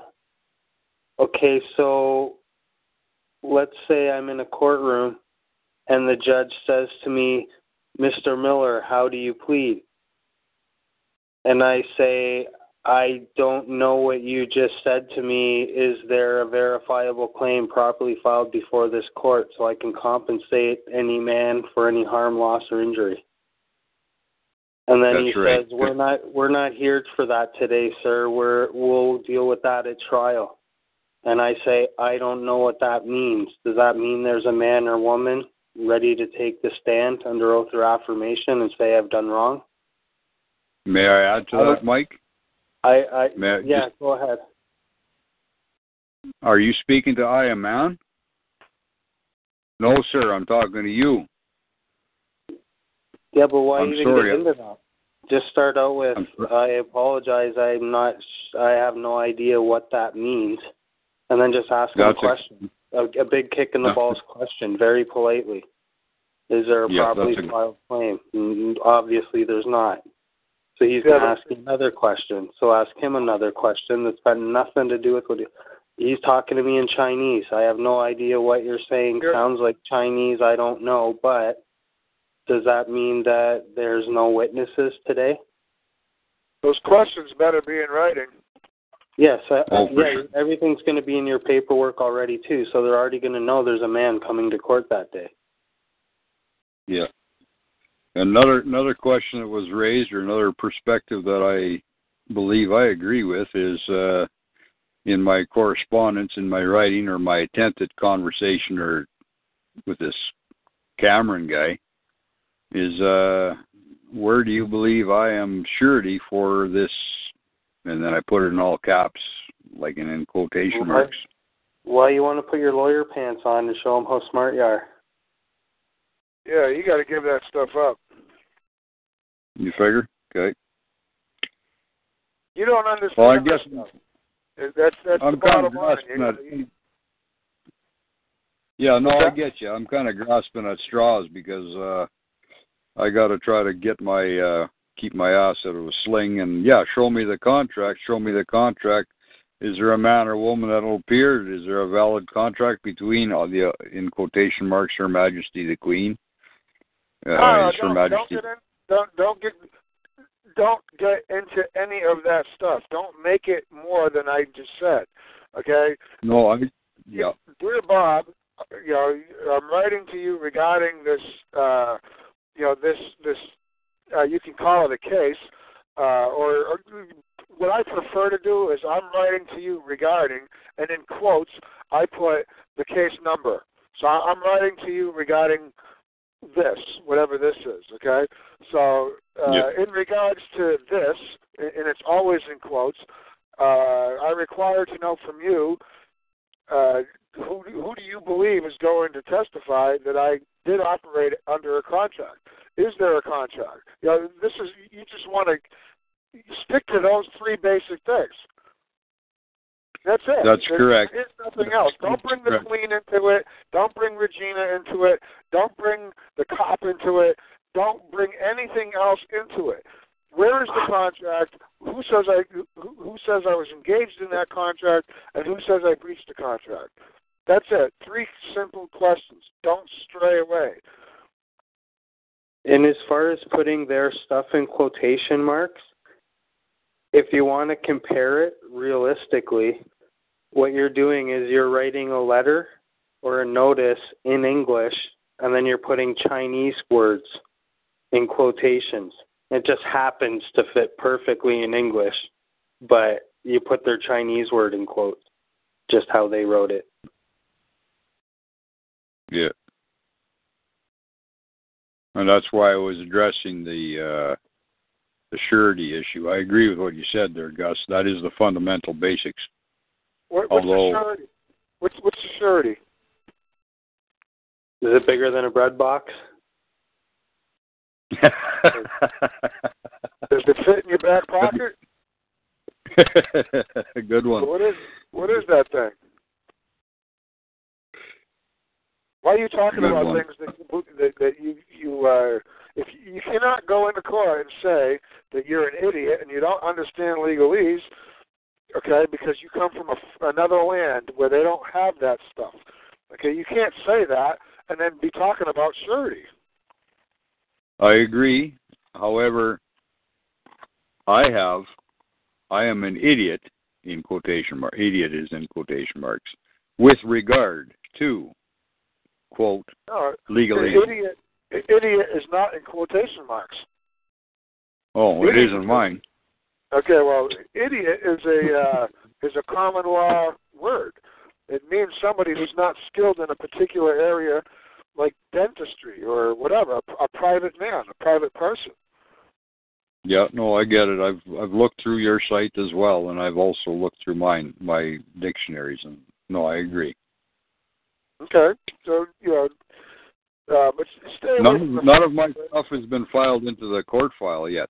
It's all been man to man, well, through process server and registered mail. Oh, by the way, sent registered mail the last notice voiding the plea entered, which I believe was done incorrectly. However, the registered mail sent signature required to Cameron Scott. Well, I called Canada Post, and L. Steele signed for it. I don't know if anybody else is aware of that, but registered mail does not necessarily guarantee that man or woman, even if there's a signature required, that man or woman will actually be required to sign for it. Somebody else could sign for it, and then they're supposed to. Yeah, but here again, if you're sending a letter to a man, why would you send it, registered or certified or anything? You just send Bob a letter. Bob, this is what I require to know of you regarding this, this set of numbers in quotes here, and I look forward to your answer. Kind regards. Goodbye. Yeah, that's it. If he doesn't answer you within 5 or 6 days, depending on how long it takes for the mail to go back and forth, if you're in the same town that he is, the mail should move rather quickly. He should have that within a day. So if you don't get an answer, 5 or 6 days later, then you write him another letter. Hey Bob, I sent you a letter last week on on this day here, which I've enclosed for your convenience, and I haven't received an answer yet. This matter, I thought this was important to you, and I look forward to hearing from you. Thank you. And if he doesn't answer then, send it to him a third time and include his boss. Same letter, it would be the same thing to Bob. Bob, I've written to you 3 times. Here's another copy. This is the third time I write to you. Dear Jeff, I wrote a letter to Bob. Maybe he's on vacation. I don't know what's going on, but I'd like to resolve this and settle this matter as soon as possible. Maybe you could answer these 3 questions. And then you just every 10 days you add somebody else to the pile. Hey, hey Marlene, I wrote a letter to Jeff. To Bob, 3 letters to Bob. I copied Jeff last week. He didn't answer me either, and I know that you're charged with training and disciplining these 2 guys that work for you, and and you just keep the letters going. You press the record by putting those letters out because you're going to use those letters to get the case thrown out. You're going to put a notice into the court that says, this is a waste of my time. I've written letters. I've gotten no answers. There is no plaintiff. There is no man claiming they breached the contract. There is no contract. You're going to put a notice in later, and you're going to see C Exhibit A, B, C, D, E, and it's going to be all these letters that you wrote. Filed into their case? Yeah, well, you're going to file it into their case. You're going to require the case discharged, because there's no plaintiff. There's no. You've been asking the same questions. Nobody's answering. Obviously, nobody's going to come forward and testify. And if nobody's going to come forward and testify, then this is wasting my time. And if you're going to have a hearing regarding this anyway, then I require compensation of $2,500. I ain't showing up for free. If there's no man making a claim, don't expect me to show up. If you want me to show up on that day, then I better get some compensation, just like everybody else.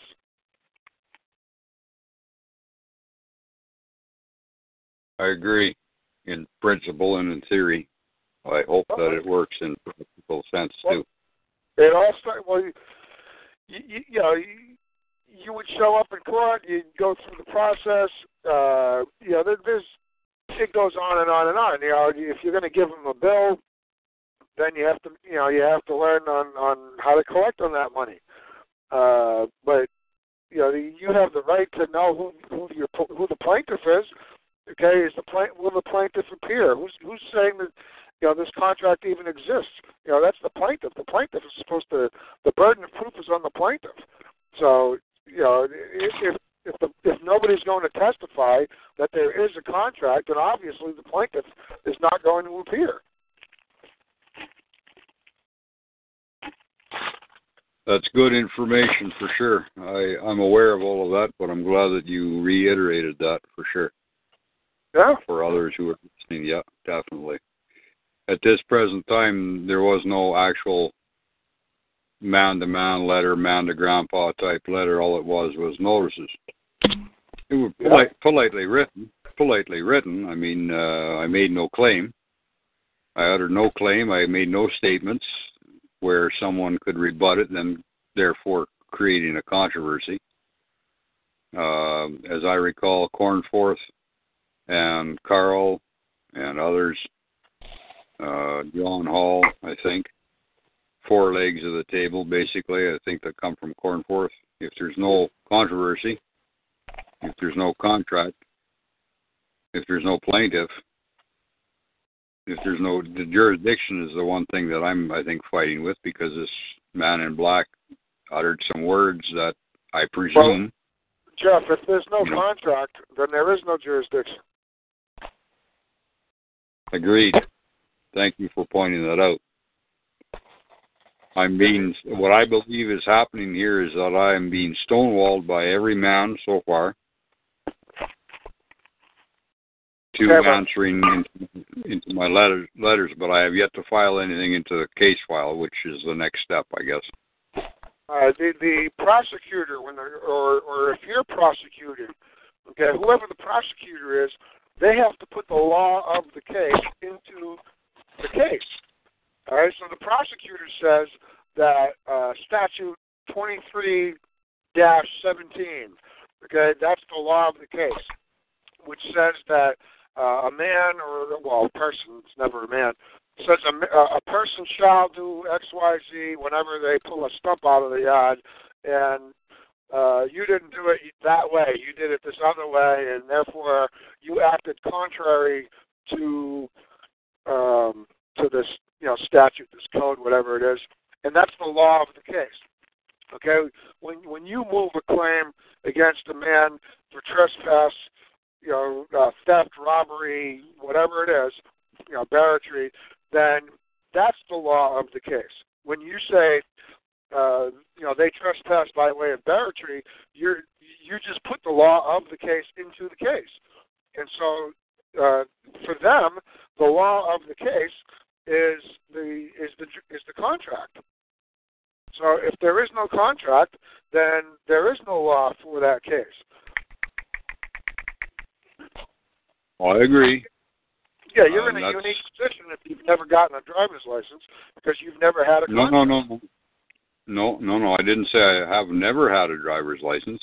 My driver's license was not renewed, nor was I operating under that driver's license at the time, but I have not yet made that statement. I believe that it's very important to always weigh the benefit of asking a question as opposed to making a statement.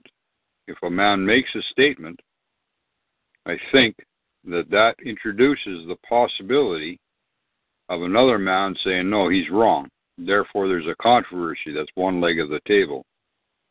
I like what you were saying before. Show me the contract. Yeah, not admitting any. I thought you had said that you never had a contract, but either way, at the time. Well, you were not operating under the contract at the time.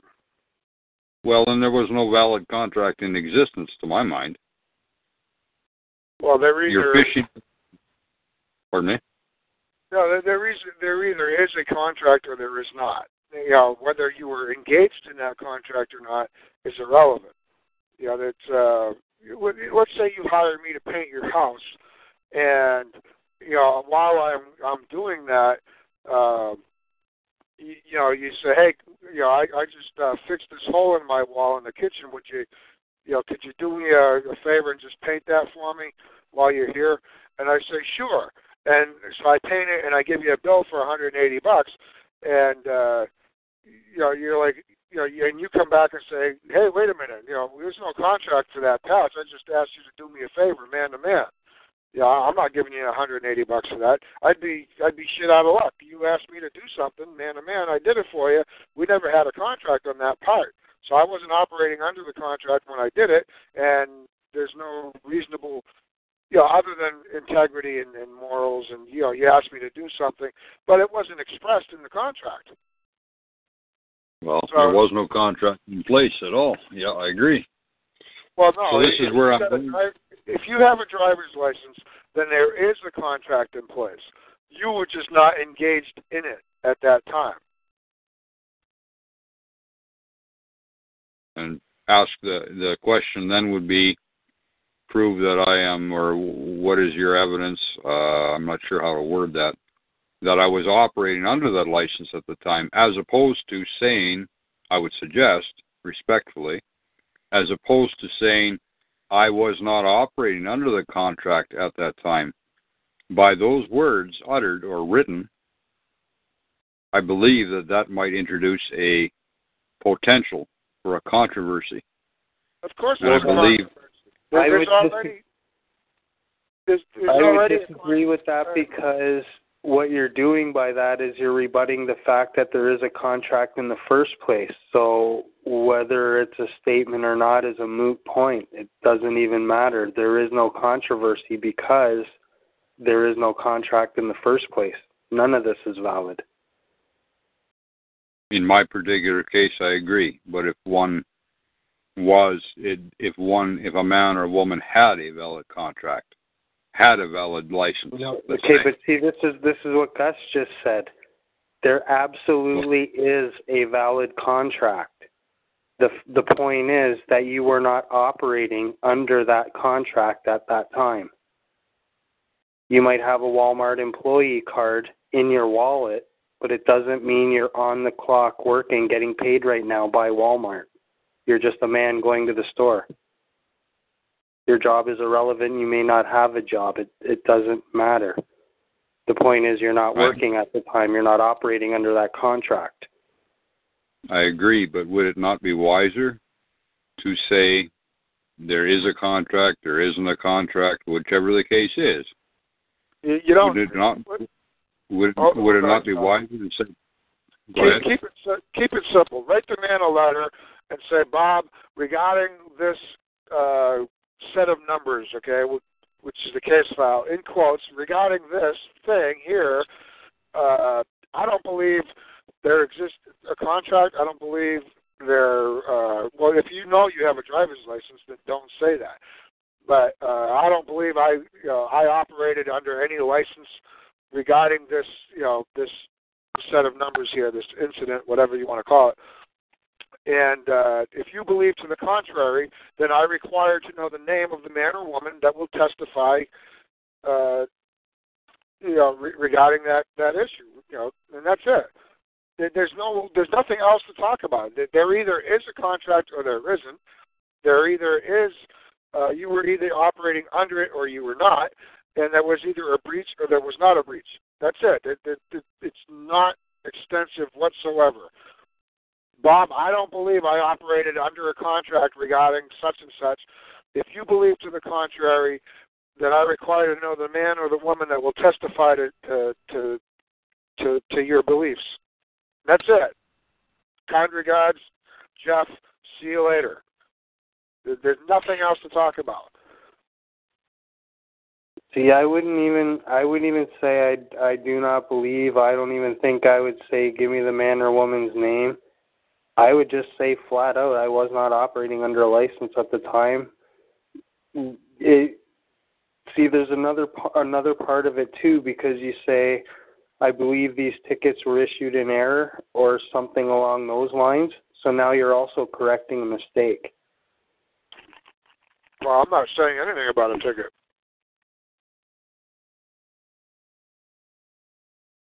That set of numbers that was written on a piece of paper and that you put in quotation marks. That's right. That's the case number. Yeah. Yeah, regarding this thing, whatever it is you sent me, let's move on. I mean, we can talk about this for a long time. We've been on this for a half hour already. Yeah, that's right. My apologies. I didn't mean to hog the show. So, yeah, carry on for sure. I'll mute here. Yeah, I don't want to do a 5-hour show. I don't have that kind of endurance. Yeah. Nice chatting with you, Father. I'll listen on, but I'll just mute out here. Yeah, nice hearing from you again, Jeff. Thank you. Is there some other issue that anybody wants to bring up? Is there something else that you guys want to talk about? I can't handle traffic issues.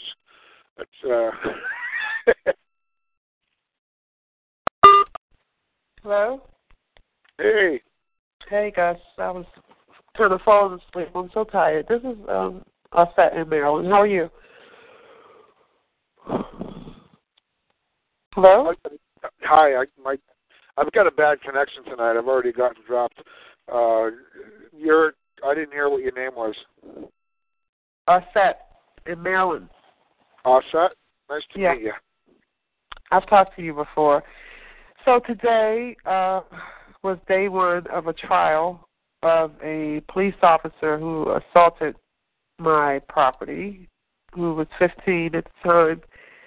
And I had to sit in this trial and watch a video of this man walk and be in a rage and walk into a cell and point his finger in my property's face, slap my property with an open hand to the point where my property fell, and then hit him with a closed fist again right after that, and then take his head and slam it into a table. And by the time I left court today, I was exhausted. I wasn't angry. I was really surprised. I wasn't angry, but I don't really have much energy right now, except to say that I don't know yet how I'm going to deal with this situation. We have to go back tomorrow for the last day. It seems like everybody that got on the stand, because it is legalese, they kind of just put him under the bus. No one was going to stand and try to compete with a video showing an officer that was in a rage while a 15-year-old was handcuffed behind his back. You know, it's just evil, malicious, all of those things. It's just ridiculous that these officers are walking around here with this rage inside for no reason. I had a lot of legalese lawyers who were asking if I was filing a civil suit, of course, and I'm exhausted right now. I usually can talk a little better, but it's like my brain is kind of frozen because of everything that happened today. It's one thing to know it happened, but when you actually see it, and it was just no reason for it at all, except maybe he was trying to prove something to his supervisor, some kind of machoism, some kind of ego. I don't know. Yeah, I can't imagine there was a whole lot to prove. I don't know what that's for. I don't know what that is about. I don't know either, and I can understand you're emotionally exhausted. That's very, very understandable. What's your question? If I decide to go after this officer, like just in a common law aspect, because the trial is tomorrow also, should I give him something in open court just to himself? I have his address now because he had to state it. I would definitely not do anything before the weekend. You got to give yourself a chance to relax and think straight. Yeah. And you got to hook up with somebody else who who can help you get through, because it's going to be a lot of work. Right. I agree. And on that note, I'm going to bed. I was trying to stay on the call so I could just get this off. Yeah. Well, thanks for calling in. I remember talking to you about three weeks ago on Carl's call. Yeah. So I'll be in touch. Continue. I'm probably going to fall asleep, but I'll listen to the rest of the call. All right. Well, take it easy, and I'm sorry. This sucks. There's some shit stuff to go through. Yeah, I agree. Okay. Thanks. Yeah. Take care. You too. Thanks.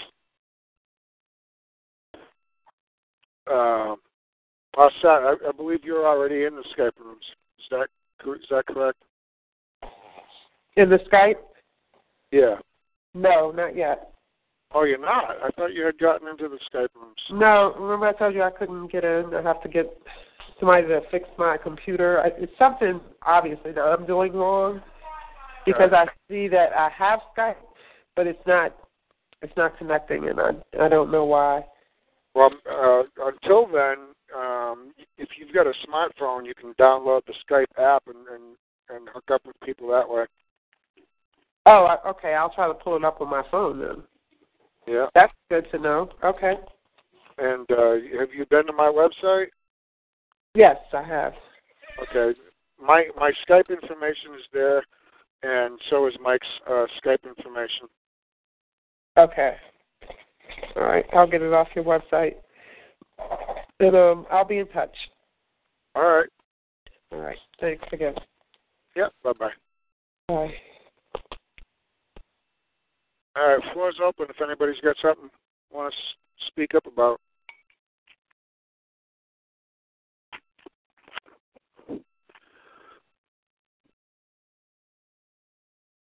Floor is open. If you're talking and we're not responding, it's because you've muted yourself out. Either hit *6 or unmute your phone.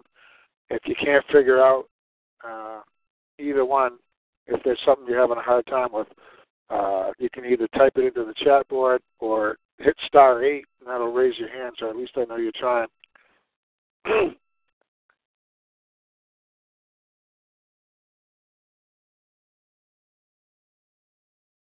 All right, well, we're 3.5 hours in, and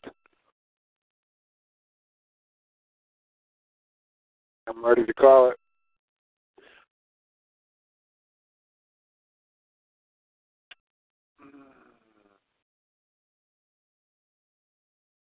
May 5th, do you have a group started?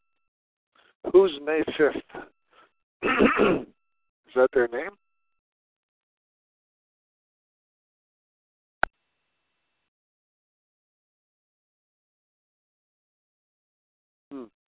All right, well, if you guys are all set, I'm going to go ahead and shut the recording down. You guys are welcome to stick around and keep talking about stuff. You guys have a good night. It is Ryan here, and I have a question for you. What do you do when you win?